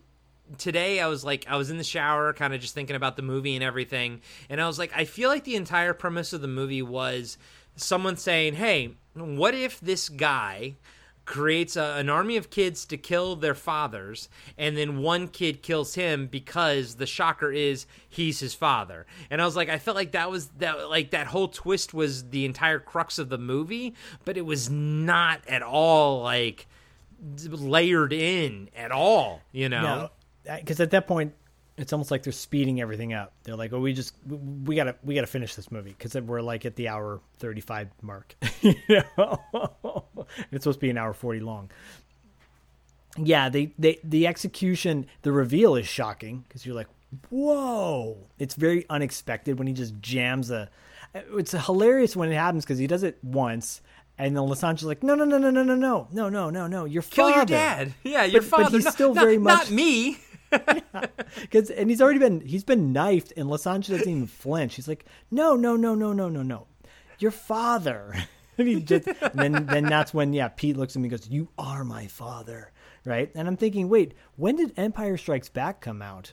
I was gonna say this actually has a little Empire Strikes Back to it, a little role reversal, if you will. So there you go. So that happens. Gwen splits. She opens up the lab door. She tries to take off, and when she does, Donovan's there, and Shay, the cops are there, and Pete gets taken away on a stretcher as Gwen's getting arrested, and John's in a daze, and he looks at, and that's the moment too. Like John, that's a cool scene because John like looks at the camera in shock. You say that's a cool scene, but when John looks at the camera in shock, the paramedic behind him also follows his eye line and looks at the camera too. And I know. I'm like, you fucking idiot. Like, and that was your only take? Come on. I guess, because John's face is cool. Like, this shocking moment, because you're like, God damn, his world has just been fucking blown up. So's Pete's, too, but Pete's not even going to remember any of this the next day. No, he's not going to. It's all good. Yeah, it's all good. Smashing his girlfriend's face in and all that good stuff. And now we cut to the next scene, which is the daytime, countryside. And John, and then like there's scenes of the country, same old those beautiful shots you love so much, and then now we're at this bar, which very again reminds me of Phantasm, where it's like they had a chance to shoot the scene with nobody in the bar, maybe before the bar opened. Like it just feels very kind of fake in a way because you're like, where is everybody? And John's there with Pete and Donovan. And the bartender, asks what they want. And he's got this horrible Irish accent. He's like, oh, what do you want? And John's like, I want a beer and bourbon. And the bartender, and Pete's just like, I'll just have a beer. And he's like, well, how old are you, son? And John's like, don't you recognize him? And that's don't you recognize this is my son? And he's like, oh, he didn't recognize you because you're in your suit. And they kind of laugh. And then you cut to the wedding. And now John is getting married to Barbara. And everybody's there from the whole movie. The teacher's there. Yep. Caroline's there. Donovan's there. And then after they get married. And then Pete is now with Caroline. And Caroline says, were you nervous? And then Pete says, I just kept looking at him and thinking, he looks so great. And you cut to the end. That's it. The end. Yeah. It was such a... It's like a cast reveal like it is in Predator where they show a scene of everybody. Yeah, dude, I was like, that was very Predator-esque when they do all the cast with their like headshots and clips from the movie or whatever. Bro, it's very weird. This was a bizarre one, buddy. This was a weird one. I chose it for that reason. I was like, you know what? I'm going to choose something that I haven't seen in a while. I remember it being so just weird and really go down that cult road. This is a cult film. Yeah. Like people that know about this movie know cult movies. People that don't know about this movie should watch it, in my opinion, should watch it so that they get a sense of like just what weird shit is out there. And I mean, and I kind of fall into that category, even though, we have a cult movie podcast. I will be the first to admit that your level of knowledge is much higher than mine. And for me, this year that we've been doing this has definitely been like a cult college for me, cult movie college. But so I'll kind of spring off of that and say, like just the bad part first. There's a lot of holes in this movie. Oh yeah. Plot hole wise, and normally that's not a big deal to me. I can live with that.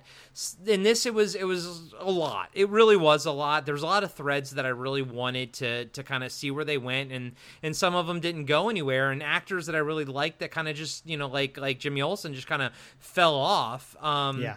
And of all the stuff that you've sort of shown me, sort of introduced me to, Horror Express and everything, I truthfully have to say this is probably my least favorite of all of that stuff. But that is not to say that I disliked it by any stretch of the imagination. I didn't dislike this at all. But it's not my favorite of all the stuff that we've seen. Yeah. It's not tight. It's not at all tight, and that is kind of a problem and to its detriment. But there is a lot of stuff to enjoy here. There's a lot of performances to enjoy, and it is, I think, a movie that you should see at least once. I think it has influences, or I should say it has influenced movies, after it and everything. I do think that it has a place, and I think that it should be celebrated. I think that it should be, watched. I think that it should be a part of your collection, but it's not going to be a movie that you go to as frequently as like The Stuff, or as frequently as Horror Express, or any of the other movies that we've done so far. But not every movie needs to be The Stuff. Not every movie needs to be perfect. I can see the value in this film. I see where it sits. I see, why you picked it, and I highly recommend it, but I don't just know that it's not going to be one you pop in as often as you do The Stuff. It's not going to be something, even Night of the Comet. I honestly, I would probably watch Night of the Comet, over this, but I still have to advocate that it's an important movie. I still think that you should watch it if you've never seen it before. And while I didn't quite love it, I am so beyond thrilled that I have it in my knowledge, and I have it as a piece to the bigger, cult movie puzzle that we've been kind of going down. I'm glad I have it a part of my collection. I'm glad that we did it on this podcast. And I feel like I keep trying to, kind of compensate for the fact that I didn't quite love it. But I don't think you have to love a movie to appreciate it, truthfully. And I appreciated the fuck out of this film. I appreciated it just for the fact that, Zach, you gave me another movie to really enjoy Dan Shore in, to actually know more about more of his body of work. And like I said earlier, Mark, what's his name? Jimmy Olsen, fan-fucking-tastic in this film. Actually, everybody is fantastic in this movie. The faults of this movie lie in the script, not in the directing, not in the cinematography, not in the acting. It's just in the script, and I just wish it could have been tightened up. But at the same time, I appreciate that I do think that they tried to. I think that they kind of overstepped what they were capable of, sort of doing. But I applaud them for trying. Truthfully, I really, really applaud them for really trying to do something here. And bro, we can't end this podcast of 3 hours and not talk about Disturbing Behavior. I mean, right? The movie Disturbing Behavior is that movie ripped us off. It's a remake. I mean, it's essentially a remake of this. I don't believe it's sanctioned. So if it's not sanctioned, it's a ripoff, right? That's kind of how that goes. It's a ripoff because I do like that movie. Yeah, me too. I actually do too. But it is a total rip, and that was my lead up. That was going to be my lead up eventually, as well. That movie, I'm like, I remember seeing this and going, this movie reminds me of something. And then I watched Disturbing Behavior again, and I'm like, holy shit, this is Disturbing Behavior. I mean, it's like you can clearly see, the guy or the gal, whoever created Disturbing Behavior, clearly watched this and was like, probably thought what we did. Like yeah, I enjoy it. I like the concept, but you know, it really can be remade. It could be like expanded upon, you know. And there was actually some lore to this film that I would actually like to see expanded upon further. So I can totally see how the writer of Disturbing Behavior watched this movie and was like, you know what, I can probably do a better job. And honestly, you did. Disturbing Behavior, you did do a better job, but we wouldn't have Disturbing Behavior if we didn't have Dead Kids, aka Strange Behavior, truthfully. And I think too, in the name Disturbing Behavior tells you everything you need to know, that I think that it was an homage or a ripoff of Strange Behavior. Yeah, I think this movie, you could go up and down the list of 80s horror sci-fi movies that are flawed and pick apart all of movies that we all love, that we know really well, and say, oh yeah, that's cheesy, or that didn't make sense, or this didn't make sense. This film has a lot of plot holes to the point where you eventually you just go, okay, well, if I'm going to enjoy this movie, I just have to let it all go. And I think for me, the merits that this film has make up for the shortcomings, like certain scenes, the dance scene, the Mrs. Haskell getting killed scene, even Waldo getting stalked, Waldo and Lucy in the car, and then the killer scene, the final reveal of being the father, Lessange being his father scene. Like, while they don't all continuity match up together very well, it's still really fucking entertaining. Like, hands down, I could, watch this movie and go, it's just got enough positive stuff in it for you to go, yeah, I'll watch this again. Yeah, then I'll check this out. And yeah, don't get me wrong. Like, I will watch this movie again, and I will recommend it too. That's the thing. I will recommend it, but it's just very loose and plot hold. Yeah, it's just very loose, and it doesn't quite have that zany quality that, like, say, The Stuff has, to kind of, for me, offset some of the bad stuff. No pun intended, but it's still, like I said, I appreciate what it tried to do. I always appreciate when creators, storytellers really try to go for it, and they say, I don't care about the budget, let's try to do this thing and see if we can pull it off. And I think, they did a good job, and especially in the scenes that we really highlighted and you just mentioned, those scenes are exceptionally good.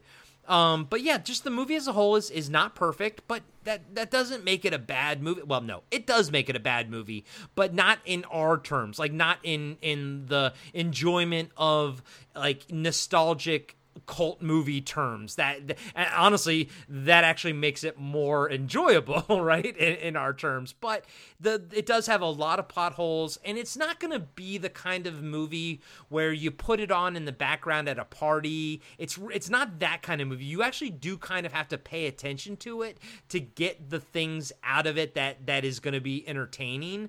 But everybody who listens to this show, and if you are new to this movie like me, I don't know if I can just say, like, buy it. I can't quite recommend just straight up buying it cold, but I do recommend that every one of our listeners has to watch this movie at some point. It is necessary, and I truly thank you for showing it to me. Yeah, dude, I think actually this movie is a perfect example of what a cult movie is, where you go, like, this didn't make sense, that made sense, this is weird. It's got so many unique qualities to it where you go, I don't think I've ever seen anything like this before.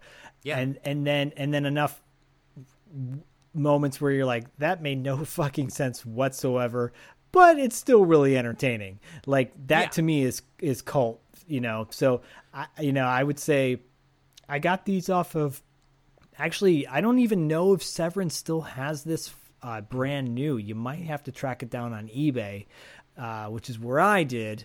But yeah, dude, like, I'm glad you watched it. I'm glad we put it on our show, because I feel like it's one of those movies that definitely would get forgotten, But if you just on paper say, look at the cast, look at the kind of climactic moments in the film, you go, God damn, I want to check this shit out, you know? And the dance scene alone is worth the price of admission, in my opinion.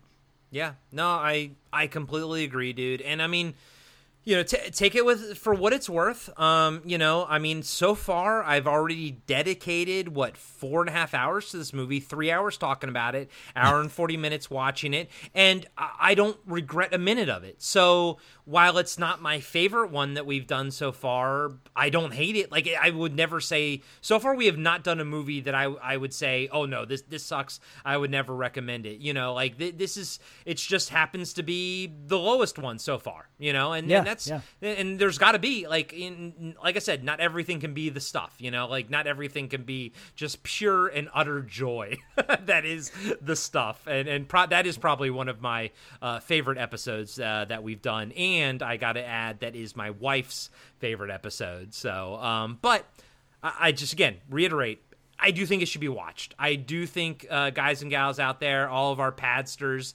track this one down. Whatever way you can see it, just try to see it. I do not recommend paying any more than maybe $15 for it if you can. But I can't. I'm sorry, you know. But it should be watched. You absolutely need to see it. It is important to the canon of cult films, you know? I would definitely put it above Night of the Comet.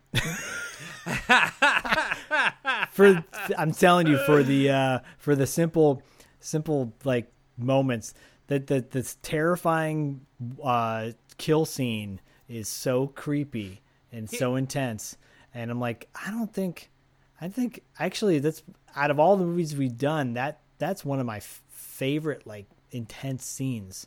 It's good. It's really good. And now the funny thing is, like, it would depend on what the venue was. If you said, I'm having a party and I just want the volume off and I want just visuals, I would say Night of the Comet. If you're like, I want to sit down and watch a movie and kind of, you know, get into the story, I would say watch this, because I think there was actually a little bit more meat on the bones. Some things didn't go where I wanted them to go, and they kind of just fell off. But I really applaud them for trying to layer in some like mythos to this, some lore, at least if it's just in the movie itself, you know. And again, they really tried to craft something special. And I think a lot of the limitations just probably came from budget and time and all that kind of stuff. But it's still a beautiful movie. It's beautifully shot. And honestly, at the end of the day, I'd recommend it just for fucking Dan Shore, man. Dan Shore killed it in this film. And it almost makes me want to go back in time and give that guy a bigger career, you know? He deserves it, because he's so good. Yeah. And I would say, if you're a fan, if you're a fan of Disturbing Behavior or Beyond the Black Rainbow, or if you've heard of Blue Sunshine, which I highly recommend you check out, because that movie's fucking crazy too, you'll enjoy this. If you're a fan of like surreal, even phantasm, like if you're a fan of like that idea of like, well, why do things happen this way, and things just kind of move along at a weird pace, it has elements of that. And I think enough, like on paper, it sounds really good, you know? And if you want something just kind of weird, like different. Yeah. I do like the weirdness of it. It's really weird. It's a weird movie.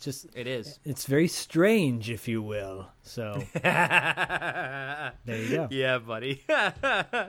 Oh man. Good times though. I thank you for opening my eyes to this. I just don't want you to think that I didn't enjoy my time with it. You know what I mean? Like, no, I do.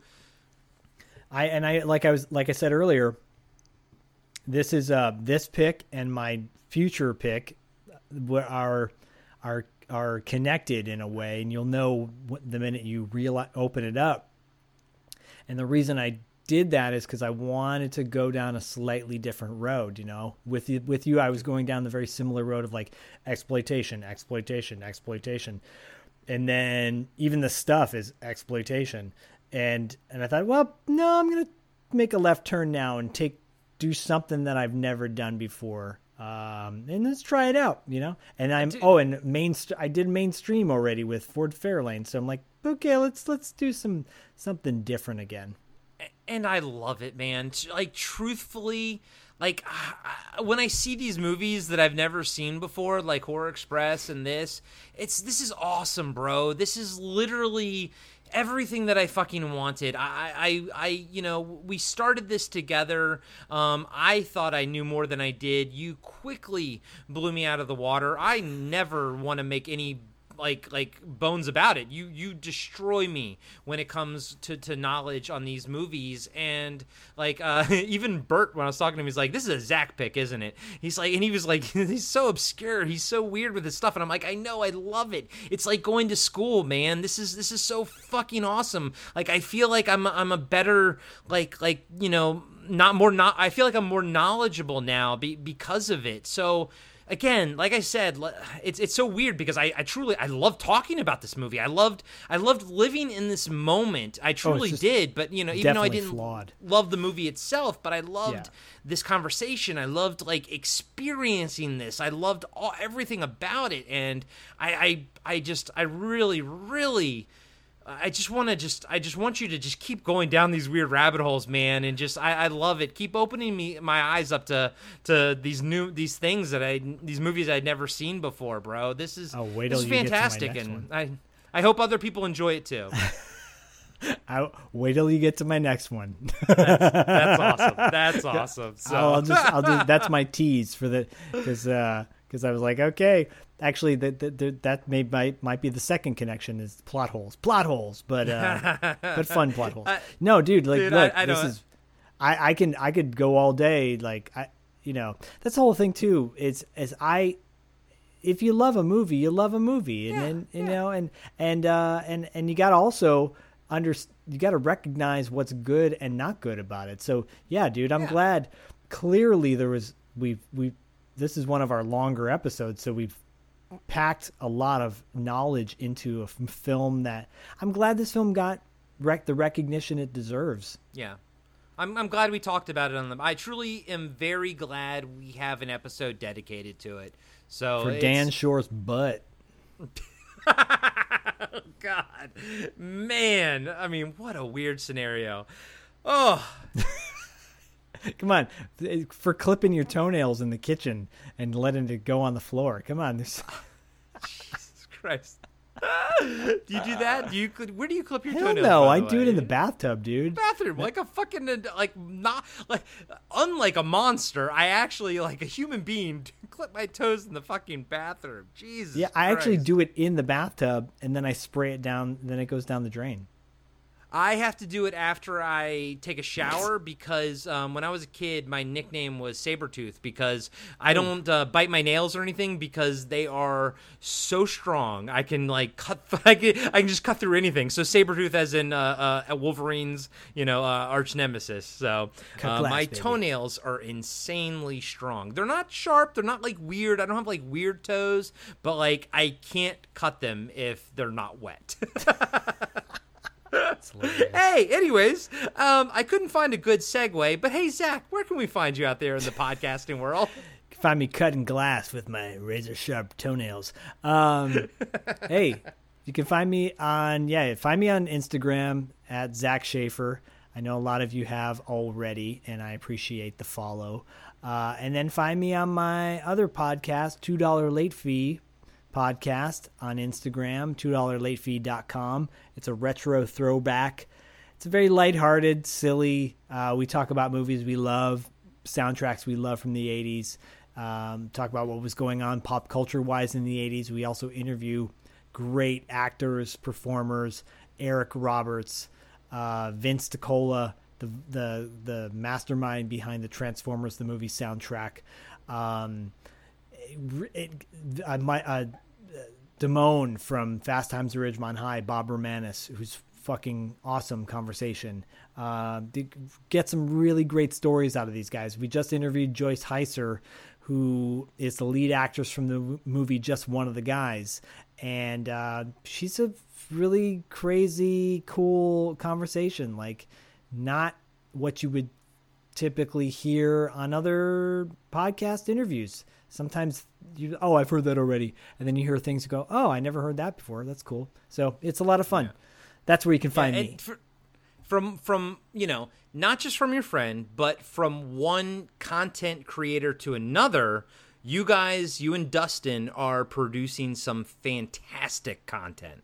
Thanks, dude. And we're running a little contest / promo right now. If you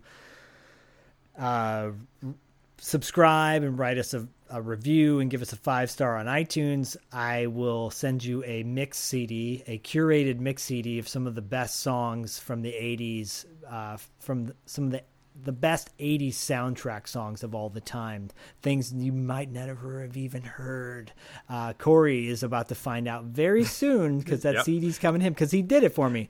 Because you know how it is, guys. It's like, look, followers, it all means something, So I'm like, shit, I'll make mix CDs for y'all if you do it. And I started doing it. I did it for you, and I did it for my boy Phantom Cardboard, who makes these really kick-ass trading cards, movie-themed trading cards. So, you're gonna get this soon. You're gonna be like, whoa! Next podcast we do, I'm gonna say, how was that mix CD?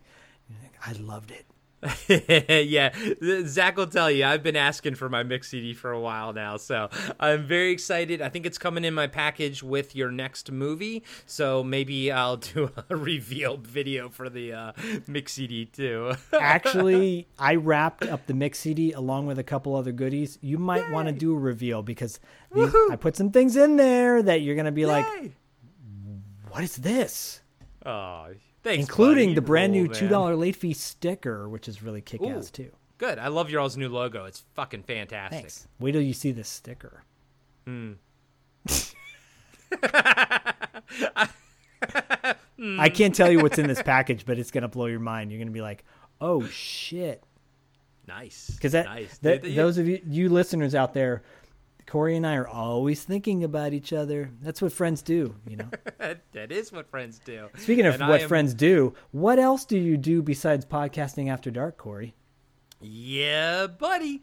You can find me every week with our buddy Adam talking about Seinfeld on Cartwright, a Seinfeld podcast.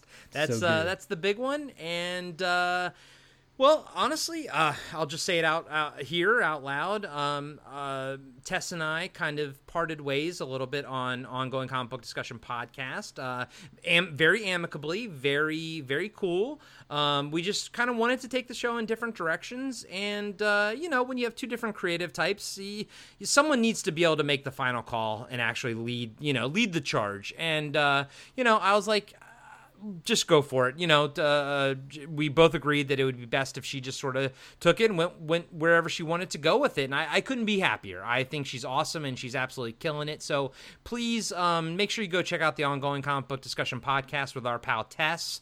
And then on the BFOP network, we have a bunch of shows. Like we said earlier, we have Emily Slade's show, Why This Film. We also have, Adam and John doing Blast from Our Past, Throwback Trivia Takedown. We have Tim and Dean doing Talking Back. We have Brent and Eric doing Friday 5. So we got like a nice little retro nostalgic network over here that we're slowly growing, and it's hell yeah, it's fantastic, and honestly, like, truthfully, Podcast After Dark is becoming, it's kind of big. I need to concentrate more on this show and everything. So I really want to steer this, and with Zach's help and everything. And we both have some ideas for the show and where we want to take it, and we got some big ideas. So we'll see what happens in the next year or so. But we're actually coming up on our 1-year anniversary, so look out for some cool shit there. And we got a merch store coming soon.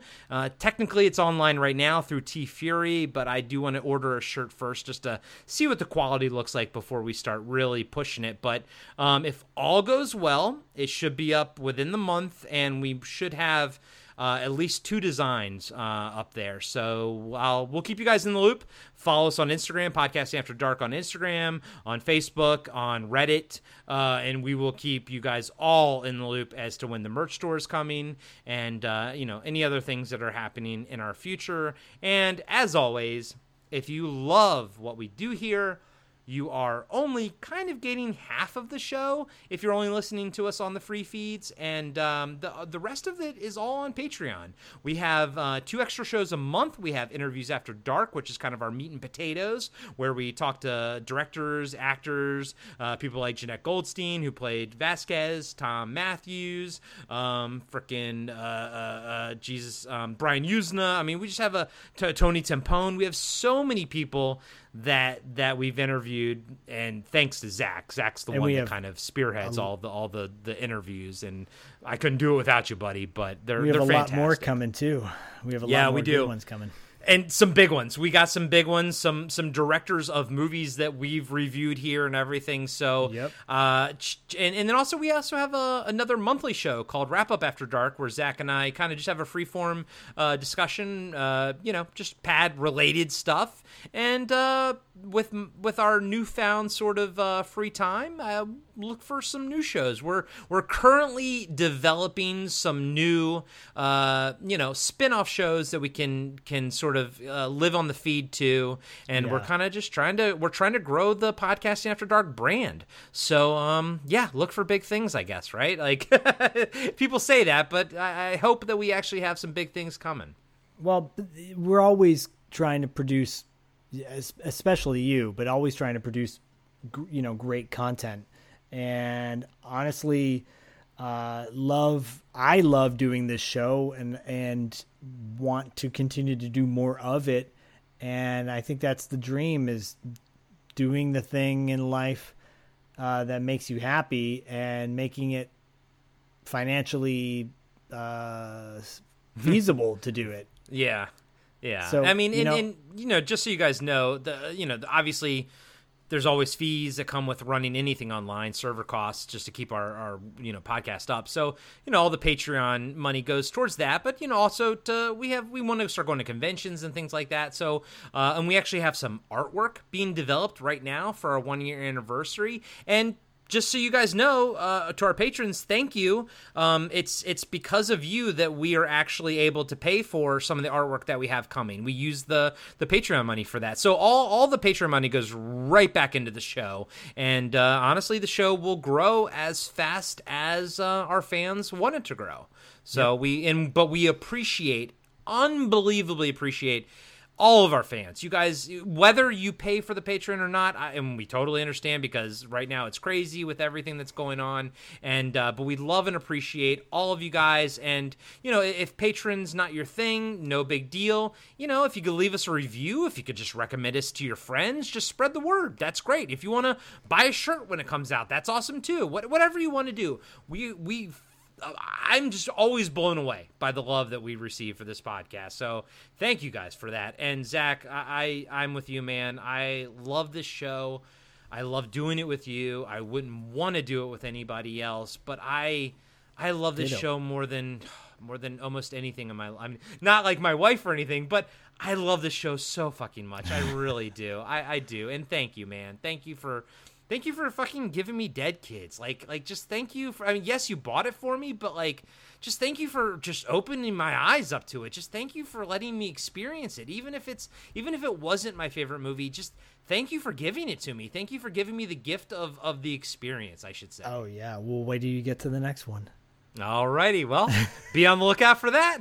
And if you guys ever want an early preview of what we're going to be reviewing, we do have reveal videos that we post on Patreon. So check those out. And we will see you guys in 2 weeks for our next movie on Podcasting After Dark. And we'll catch you on the dark side.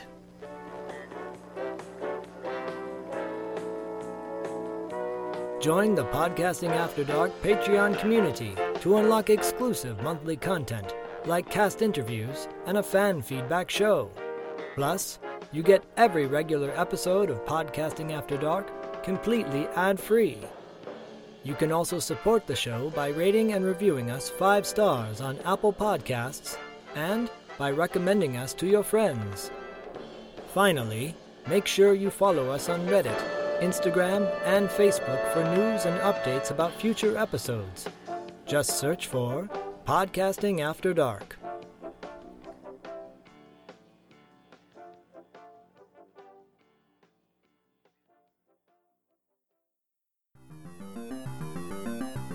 Hello, everybody. I'm Adam. I'm John. And every week we are giving you a blast from our past. We are the podcast that brings you full-on movie breakdowns, TV show reviews, album reviews, top 10s, and more, all from the things of our nostalgic past. So please join us every single week on the Blast from Our Past podcast. You can find us on Spotify, Stitcher, Apple Podcasts. However you listen to podcasts, you can find us, and we would love to have you take a trip with us to the land of nostalgia.